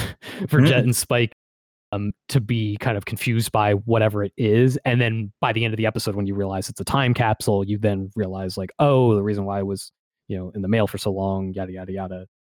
I don't think it was kind of like I don't think it was meant to be like oh, who could have sent this to her? What kind of mystery that is this? I think it's all just leading to you to that payoff at the end where you have her watching the tape back, and that's it. There's no greater implication to it other than just kind of like that horror of looking back on a version of yourself you can no longer remember. Right. I would still, even without that, I'm still frustrated that we have that like moment for her where it like those feelings are kind of brought to the forefront of like, I don't remember who I am, where I guess I'm just grasping for something to come from that other than just a one moment. Like I would like hope that, because they kind of set it up in the one with Matsumoto, like that she doesn't know who she was, but like is at peace with that. And I thought that this would be like a spark of like, I want to find out who I was and who these people are, but there's not that.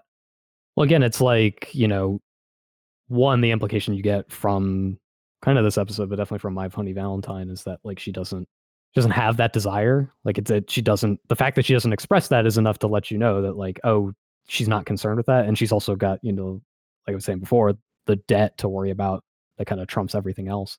And how would she even, go about that? And also it's not like, again, the emotional reaction at the end there is not her going like, oh, I want to know why all this was significant to me. It's like, oh, I don't care, right? It's like I don't know this, like I know this person is me, but I don't know this person. It's not like oh, I would die to know more about this. It's just like, oh, that version of me no longer exists kind of thing. It's more of an existential thing and not like it's not meant, I don't see it as meant to be motivation for her. I don't think it's meant to be like, and now I'm going to figure out what it is to be. I think it's meant to be more of just like oh, I guess this is who I am now. Like I don't recognize myself anymore. It was like just like a small little self-contained tragedy for me. Yeah, I read it as like, I agree. Like, yes, she did not care because she didn't have any sort of tangible or any sort of like memory from her past. Therefore, she didn't care and like was at peace with her, amnesia. I read her emotional reaction not as one of like, oh, like whatever, that's still not me, to like oh, this is like as like a thing of like, when you don't have something, sometimes you forget what it's like to have it. So to like have a spark of, oh, this is who I was, I thought it would spark some sort of like, I want to find out who this person was, or the kind of thing of like, oh, I'm she became comfortable or used to not knowing who she was because she thought it was hopeless, but now it's like, oh, this is who I was, therefore I want to learn more. I don't know if there's like that's probably not how it was intended to be read, but that's how I read it.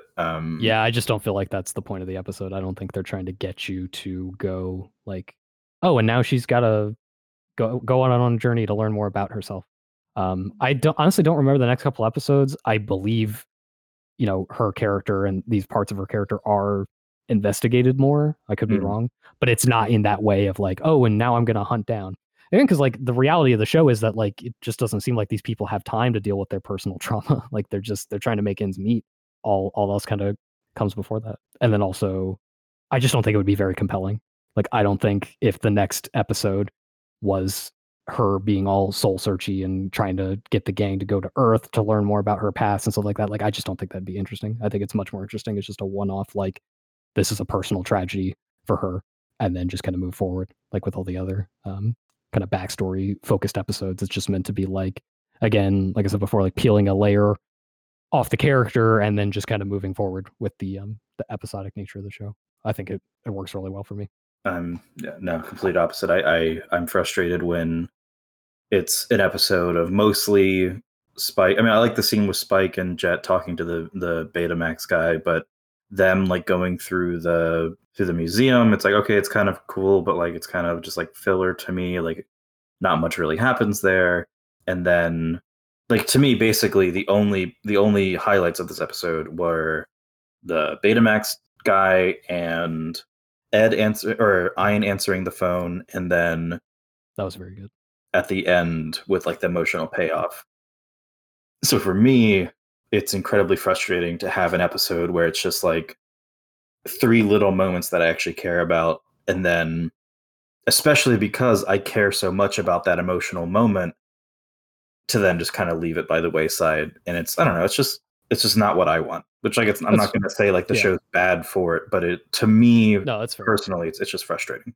Yeah, I just think that's like you may be at odds with the structure of the show because again, like and that's fair. Like that happens. You know, sometimes there are things that just aren't for you, and I think the mingling between fun one-off episodes and like greater intrigue that doesn't always go anywhere. Not necessarily greater intrigue, but like more in-depth kind of examinations that just kind of like stop and start. It's just not working for me personally, which, you know, I'm not going to say it's a bad show for that. Just, I didn't love the episode. Yeah. I'm just getting the impression just like the middle ground is what's turning you off. You'd like rather have it be full serial or full episodic. Yeah. It's, you know, because I love me some full on like serial of, you know, I want, you know, arcs of stories, and I love me some, all right, this episode doesn't matter to anything else. Like we're not going to, you know, try to get you emotionally invested. We're just going to have fun. But yeah, when they try to do this in-betweener thing, yeah, it's just frustrating. But you know, I don't think you're incorrect for liking it at all. Oh no, yeah, and I feel like if anything, and maybe speaks to the strength of that emotional moment at the end of the episode, that you want more development there than the show is willing to give you. Yeah, for sure. No, I absolutely. I love how it's framed. I love how it's. I thought they were going to do this. I'm glad they didn't. I thought they were going to say like, so good luck, and then they say like Faye's real name or something like that. No, that they didn't do that. I'm glad they didn't. Yeah, like you go get him, Danny last name, like. They just Danny Phantom. They just let it kind of hang. Yeah, I think I don't know if I have too much to say about this episode. The highlight is definitely the end. I thought the stuff with the VHS and Betamax was fun. Kids these days not knowing about videotape formats. The guy's wrong though. He's like, I mean, I get he's trying to like oversimplify for Spike and Jet, or maybe he just, you know, he's even a fanatic like him doesn't know the full picture. But at one point he's like, well, you see, there were 2 different types of videotape formats. It's like, there were more than 2. Yeah. But I get that, you know, you wouldn't just go all in on someone else with all the deep videotape lore. I also love Spike just being a complete fucking ass to the guy in the shop. Yeah. I got a kick out of the fact, like the implication that Betamax essentially went until like 2020 something. Yes. And then like switched over to whatever they use then, like optical drives or whatever. It's like, okay, that's good. I feel called out by the show though, because in this world of the future, I would definitely be this guy sitting in the back of a junk shop watching 20th century dramas on a, I guess he's not watching it on a CRT, but off of beta tapes and stuff. That would definitely be me. I really thought it was like a missed opportunity to like have like some really old Gundam stuff on there and make a joke about it. Oh, why didn't they do that? And it's Sunrise, they could do that. Yeah, that would have been like really cool, but can't soil the Gundam brand. I saw myself in the VHS guy because of like how he was talking about something and then like everyone he's talking to just kind of glazed over and stopped listening. That's how I feel whenever I talk about like how like my work or like someone like, like what do you do, like science stuff, that seems really cool, and I start telling them, they're like, oh, never mind, it's not that cool. It's like, yeah, you're right. So I don't talk about science anymore. Anytime someone asks me for my job, I'm like, I just write stuff. Like, yeah, thanks. I don't care what I do anymore. Say you're a cow woofler. Don't answer any follow-up questions as to what that means. Elaborate on that. No. When they get the package at the beginning, Jet's like, it was COD, and it took me way too long to remember that's cash on delivery. And my mind was like, Call of Duty? It's like the only thing I could think of was like, what the fuck is that? And then it came to me when the second package arrived. Like, oh, right. I like the stuff with the mall. That was cool. Again, more of that world building stuff of like, oh, we already know the factoid about like when the moon blew up, humans on Earth had to like start to live more underground because it wasn't safe to live on the surface for a long while. And so, of course, they would build like giant malls into the Earth because capitalism gonna capitalism. I wonder if the electronics store or electronics museum, whatever it was, I don't know. Okay, yeah. There's a cat out front of it. It kind of looked like Meowth. I wonder if that's a reference to something. Like if there's like an electronics store brand that is like has like a cat as their mascot. I wonder if that's like a reference to something, or if it's just like a cute little thing they threw in there. No, I didn't pick up on that at all, so it didn't register to me as a reference. I thought you meant the shop underground. It was like, unless you do you mean like, was there like a real cat or was there like a fake cat? A fake. It's like a cat statue. Okay. I don't know. I mean, like there's like the shopkeeper cat stuff, right? Yeah, maybe. Yeah, I thought that was fun. I really, really, really liked, especially because I thought like these idiots, they don't even know if they're going to get a tape player that'll work. I liked that they brought it back and it was a VHS player. Or I guess they don't specifically say VHS, but definitely not a beta player. And then Ein making the phone call, like he said, was very good. Ein is so smart. Good boy. Yeah, I don't know if I have much else to say. It was a pretty straightforward episode. I don't know. I liked Faye kind of retreating at the thought that it could be like a debt collector that was trying to get to her. And I also liked that at the beginning of the episode, she's betting on horses. And then when the tape comes in the mail and she runs away, she switches to dog races and she's winning for a while. And she's like, I always knew dogs were better than ponies. I wrote down, are dogs better than ponies? ? I wrote down, dogs are not better than ponies. But neither of them should be raced. That's I had that thought too. I was like, I also was thinking I'm only okay with horses being raced if they're horse girls. Shout out to Uma Musume. But real horses, no. Boo. We don't like it. Yeah. That's all I got to say.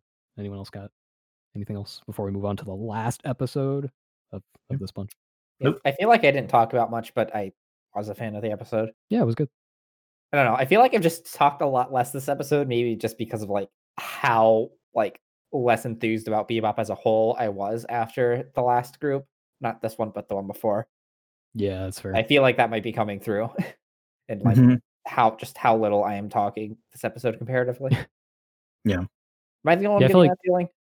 No, these episodes definitely did a lot to dig me out of that hole, but I definitely don't feel like I'm back to like some of the highs we were at with those first 6 episodes. Yeah. Or I guess like jamming with Ed was the last like point where that show was still like on a winning streak for us, and then we hit Toys in the Attic and it was downhill. Although I guess y'all didn't like Ganymede Elegy and Waltz for Venus as much as I did. But yeah, definitely didn't completely dig ourselves out of the Jupiter Jazz hole, unfortunately. Yeah. But there's some good stuff in these episodes. I guess we'll get to the last one then. Session 19, Wild Horses. Spike's ship, the Swordfish 2, is in need of repairs, so much so that he breaks down on the way to get it looked at by Doohan, an old mechanic and friend of Spike's, who he got the old racing ship from originally. Meanwhile, Jet and Faye are having trouble out in orbit dealing with some space pirates who inject the Bebop with a virus that shuts its systems down. After getting the swordfish repaired, Spike rejoins the crew out in space to have one more go at the pirates, this time utilizing some old tech and purposely shutting off the systems on the swordfish to avoid the pirates' virus. Things go bad as the pirate ship blows up in the debris field and Spike finds himself hurtling towards Earth and the swordfish, which will burn to a crisp as he enters the Earth's atmosphere. Lucky for him, Doohan and his assistant Miles fly out to rescue Spike in an old remodeled NASA space shuttle. With a dangerous series of maneuvers, Spike finds his way to the cargo bay of the shuttle, only for Doohan to explain that their journey back to Earth is going to be just as daring. The three end up crashing, but everybody makes it out all right in the end. What did y'all think about Wild Horses? I was generally a fan. I liked the grumpy mechanic side character. Mm-hmm. I liked Miles. I liked Miles. I hated side characters. Doohan. I think Doohan is a piece of shit. Like how I liked him a lot. How he talked. I like that character archetype. Hard ass that he was mean to the kid, but I thought he was a fun character to make an episode about, especially like with him and Spike having a history that wasn't Spike's normal history with people. Yeah, I would be okay. I'd be okay with Doohan giving Spike shit, but I'm just over like how he was like talking to Miles and like yelling at him and being like I don't know, like fuck bosses who do that. Like I don't know, I just don't love like the grumpy grumpy old man archetype. It's like, okay, I don't know. Well, the way I felt out the relationship was like, Miles is this like, energetic can-do kid, but he's also a kid and he's got a lot of like really, big ideas, but maybe doesn't, doesn't see the forest for the trees. And so Doohan's kind of there to like, reel him in a bit. Is he harsh? Yes. But I think like that's kind of the relationship dynamic they're going for. And it pays off at the end when they both kind of get in the NASA shuttle and we get that moment where we learned that Miles hasn't even ever, been out in space before. And so for him to like do something daring like that with the old man, that stuff worked for me. Doohan reminded me of Sid from Final Fantasy 15, another like old mechanic type. So that was a pleasant thing for me. I thought it was a solid episode. I didn't really care, or at least I just didn't find it super interesting, the stuff with the space pirates, but it provided like enough of like a plot to hang everything else off of. Like it couldn't just be an episode of Spike visiting a mechanic and getting his, I guess it could, I take that back. It could have, just not in the show. That's not what the show is about. It needed to have some sort of, action plot to hang it off of. But I definitely would have liked an episode that was just Spike chilling with Doohan. Yeah, I liked the space pirate stuff. Like not like I don't think it was interesting, but I liked like the action scenes. Like thought they were fun. Oh yeah, absolutely. I thought the ending was incredibly like limp-wristed. How I liked when Spike was like, "Oh, I'm gonna die," like have that bottle of whiskey. Like I like that kind of characterization of just like resignation or acceptance. But then like Doohan comes up and it's like, oh, like they're gonna do some like cool daring escape, and they kind of do when Spike flies his like ship into the cargo bay essentially of the ship was super cool. I like that a lot. Oh, fun fact about the ship is the actual ship IRL was destroyed in re-entry in 2003. I looked this up. It's like based off the Columbia. Yeah. But no, it literally said the Columbia on it. Yeah. It's okay. On the side, yeah.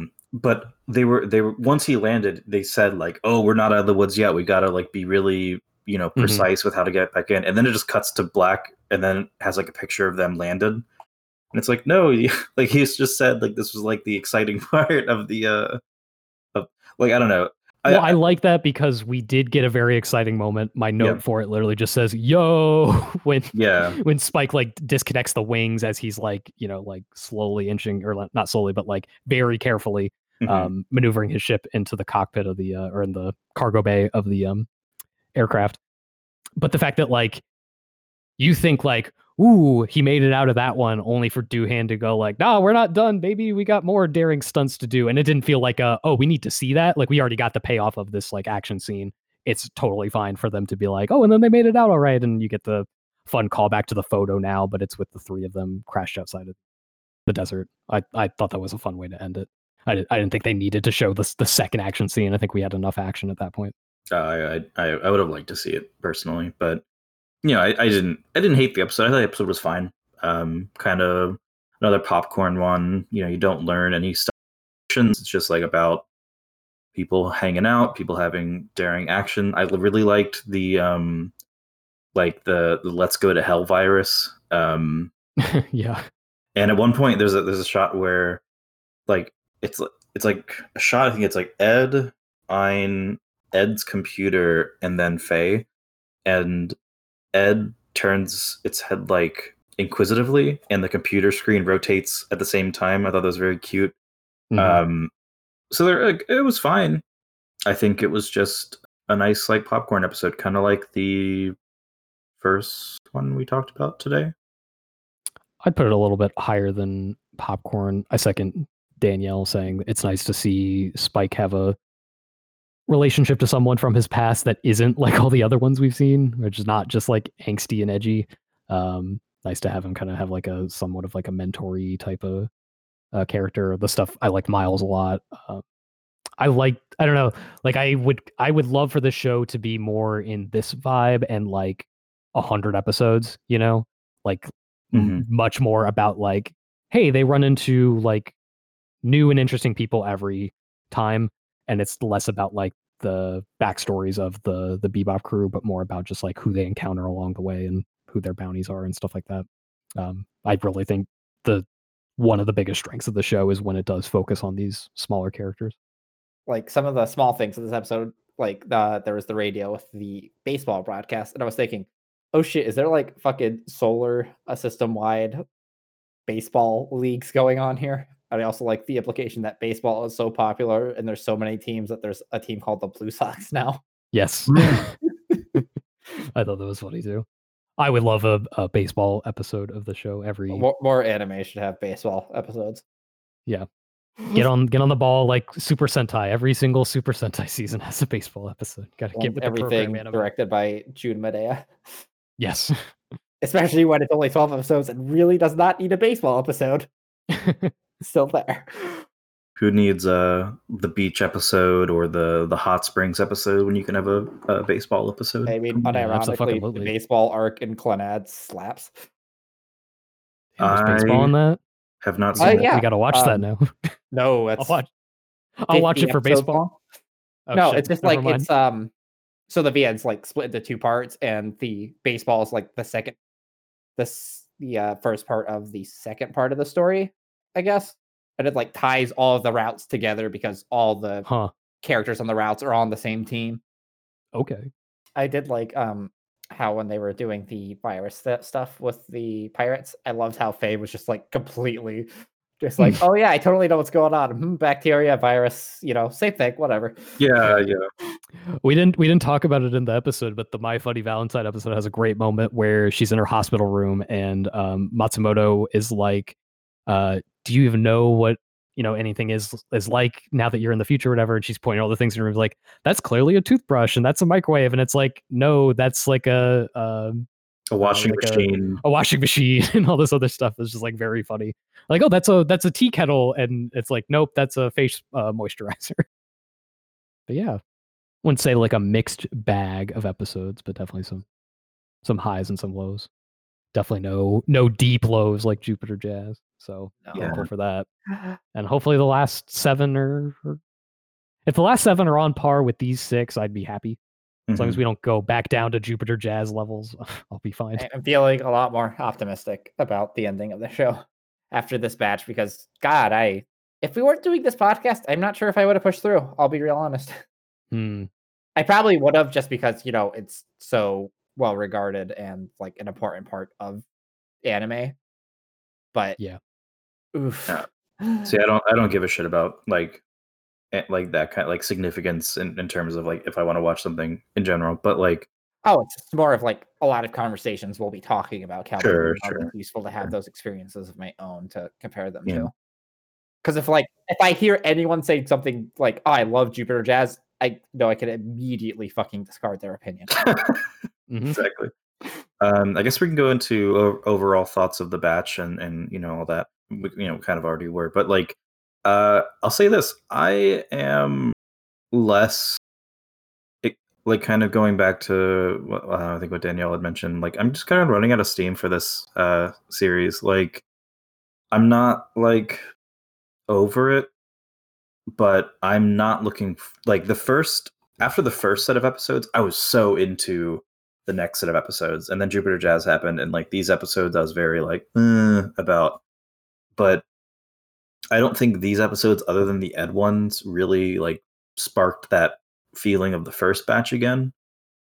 So I'm just like, I'll finish it, but I don't know. Maybe I'm just not into double core anime in general. I kind of like shorter ones, but it's just kind of weighing on me a little more, like this next batch.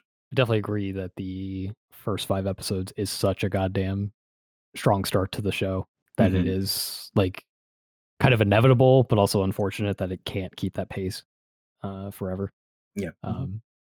But yeah, like these episodes did a lot to win me back after Jupiter Jazz, and I knew that Jupiter Jazz wasn't going to be like, the part where the show just completely derails itself, and it was just like a bump along the way, but it's definitely a big bump. So it's nice to get over that hurdle and feeling optimistic about the next 7. So I guess, yeah. Fuck, I was thinking like there might be some series where we just get to a point and we're like, all right, fuck it, we're moving on to something else. Oh yeah, if it were bad enough. Although I don't know, I am of the mind that push through for the content. If it's bad in an interesting way. Exactly. Like I am like, all the bad episodes here have been like distinctly bad from each other. Yeah, I guess. Well, we haven't ever like gotten to an episode and been like, oh, it was bad for this reason, and then just moved on to the next episode. We had like an interesting, interesting things to say about those episodes. And so like, as long as it's bad in that way and not just bad in a like, oh, I literally don't have anything to say about this. Like as long as it's interesting, then fine. Especially in the context of a show like this, because it does have such highs. It's very interesting when it hits its lows, even if that's frustrating or hard to watch. Yeah, I think the only reason that I would be like, yeah, let's just drop the show is if it were like way long. If we were watching like a 50 episode show and like 20 episodes in, we were like really not even like interestingly bad, but if it was just like boring, then I'd be like, yeah, we might want to kind of think about just dropping this one and watching the first half. I'm trying to give an example of something that I've seen where I just dropped it halfay through because I was just so bored. I think y'all probably have better reference. Pull up my list. Me and Danielle were just talking on Twitter recently about Majo no Tabi Tabi or Wandering Witch, which I guess that's not a good example of it being boring. That just got so extremely bad that I had to just eject out of that. Are we done with the discussion and we want to move on to the other things we've been watching recently? I think so. Oh yeah, I forget we do that. So I was about to just like end this. I watched a lot of anime this week. Like Austin was mentioning, Wandering Witch. I started watching it, and by the 3rd episode, I dropped it because first 2 episodes had some, like some yellow flags in them, being like, this has got some stuff going on here. And then just the 3rd episode, you just have a very powerful witch seeing terrible things happening, and she's just being like, damn, y'all live like this? And then leaving. Actually, damn, y'all live like this is probably a stronger reaction than she had to literal child slavery. Yeah. What was the thing, Austin? I think you dropped it, but Danielle didn't drop it. It was other Oh yeah, I have been on the fence about dropping that. I did just decide to drop it after this most recent episode. I got 5 minutes in and just fucking couldn't. I haven't kept up with that. It is another. I think episode 3 was as well, but it was another anime original episode, and so I heard even people that are like big defenders of the novel being like, "Yeah, this episode's bad." I didn't realize, but it's just it was anime original. Yeah, it's one of those like episode 3 or 4 or something like that. So I'm strongly getting the impression I should just read the novels. Yeah, I am thinking I might read those at some point because people do speak highly of them, and I can see that it seems like something that would work better as a novel than as a series. What else are you watching, Daniel? one thing I started and finished this weekend was Miss Vampire Who Lives in My Neighborhood. It's cute, gay, it has vampires. I don't really know what else you need. Very cute. I highly recommend it if you're looking for like a little gay slice of life thing. And then I also started the first season of Show by Rock because I was watching that with my girlfriend, and she's like, "Ooh, cat girl," and I'm like, "Ooh, bunny girl," and it's a fun time. It's Furry K-On! It's Furry K-On! That's also a magical girl show, sort of, kind of. One of the shows brave enough to have humanoid characters with animal ears, but not also human ears. You know, because so many cat girls in anime have both human ears and cat ears, or it will be very ambiguous where like they'll have hair covered up in just the right spots where you can't tell if they have human ears as well.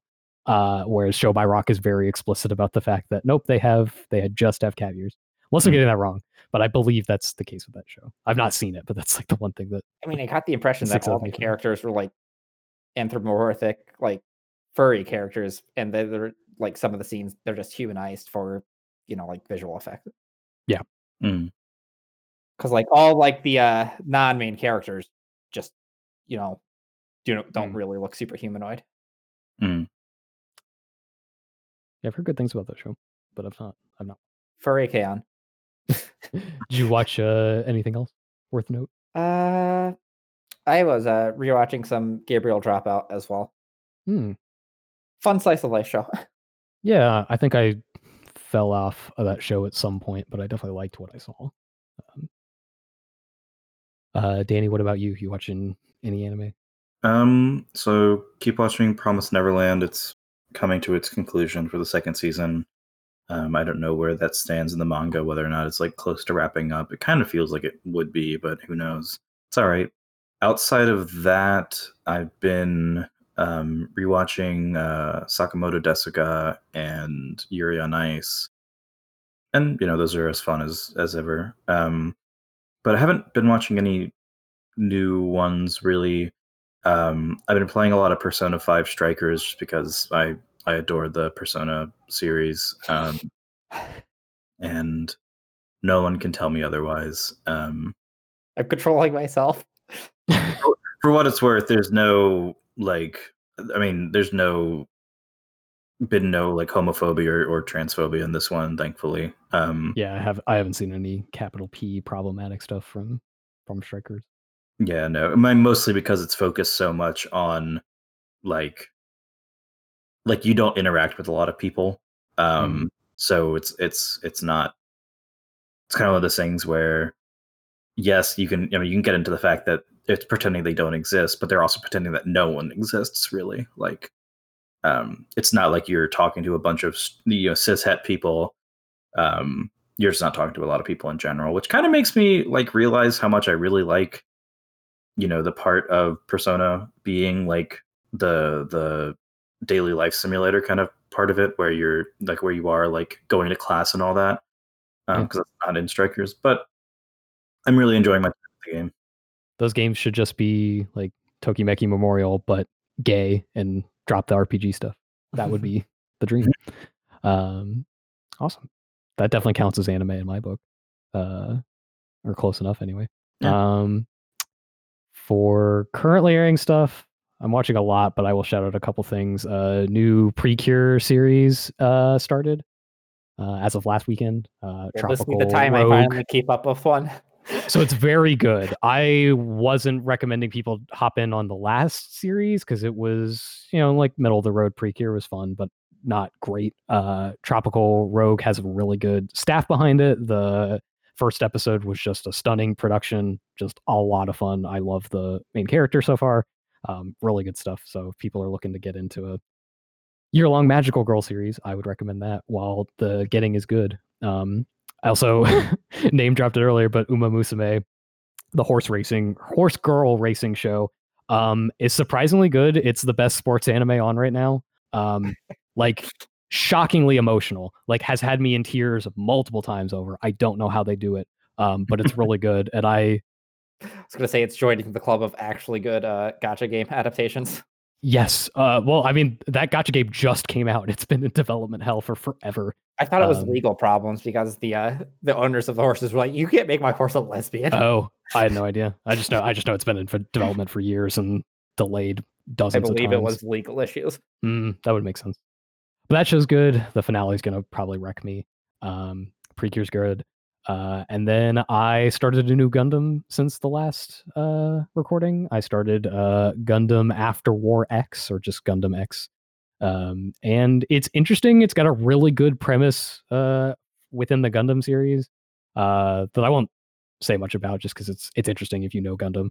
But it's a really interesting premise. I just don't love the characters so far, but I'm intrigued enough by the premise and the world building that I'm enjoying it enough.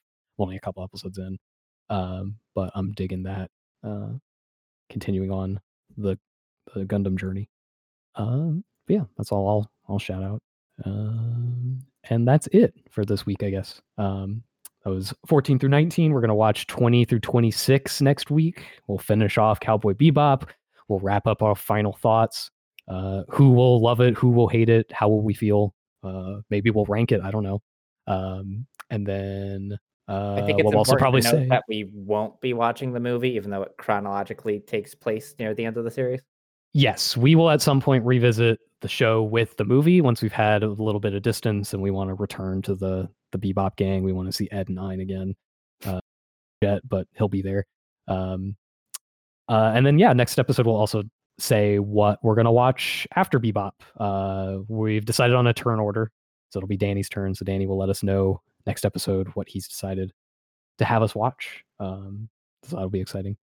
As always, you can DM us on Twitter at UnderTheKotatsu, and you can send us an email at underthekotatsu.anime@gmail.com. It is last episode for Bebop, so get in your Bebop questions if you have some. Or just general anime questions. Ask us any questions. We'd love to answer questions if we got any. Yes, please. We're thirsty for questions. If you want a whole Q&A episode, please. Tell your mom about our podcast and have your mom write in some questions. Ask your mom to explain us anime. Oh God, I made too many gender jokes to tell my parents about this. Oh God. The rule I am playing is I will show my mom how to listen to the podcast if she asks to. But currently she just asks, "Oh, how's the podcast going?" And I say it's fun, which it is. But yeah, get in your questions. We'd love to answer them. That'll do it for this episode. I'm tired of doing the see you later, cowboy. Actually, no. See you later, cow wolflers. Oh, I was just going to say times do gay as an outro. And consistently that is a good one. That's very Waypoint Radio with their fuck capitalism, go home. So I like that. So yeah. There's a I listen to Cartridge Cinema Club, and they have one of the hosts has a similar, it's fuck cops, don't join the military. Oh, good. So yeah. Well, I'm gonna make it a you thing then, right. Danielle. You wanna take us out? Gender isn't real. B crimes do gay.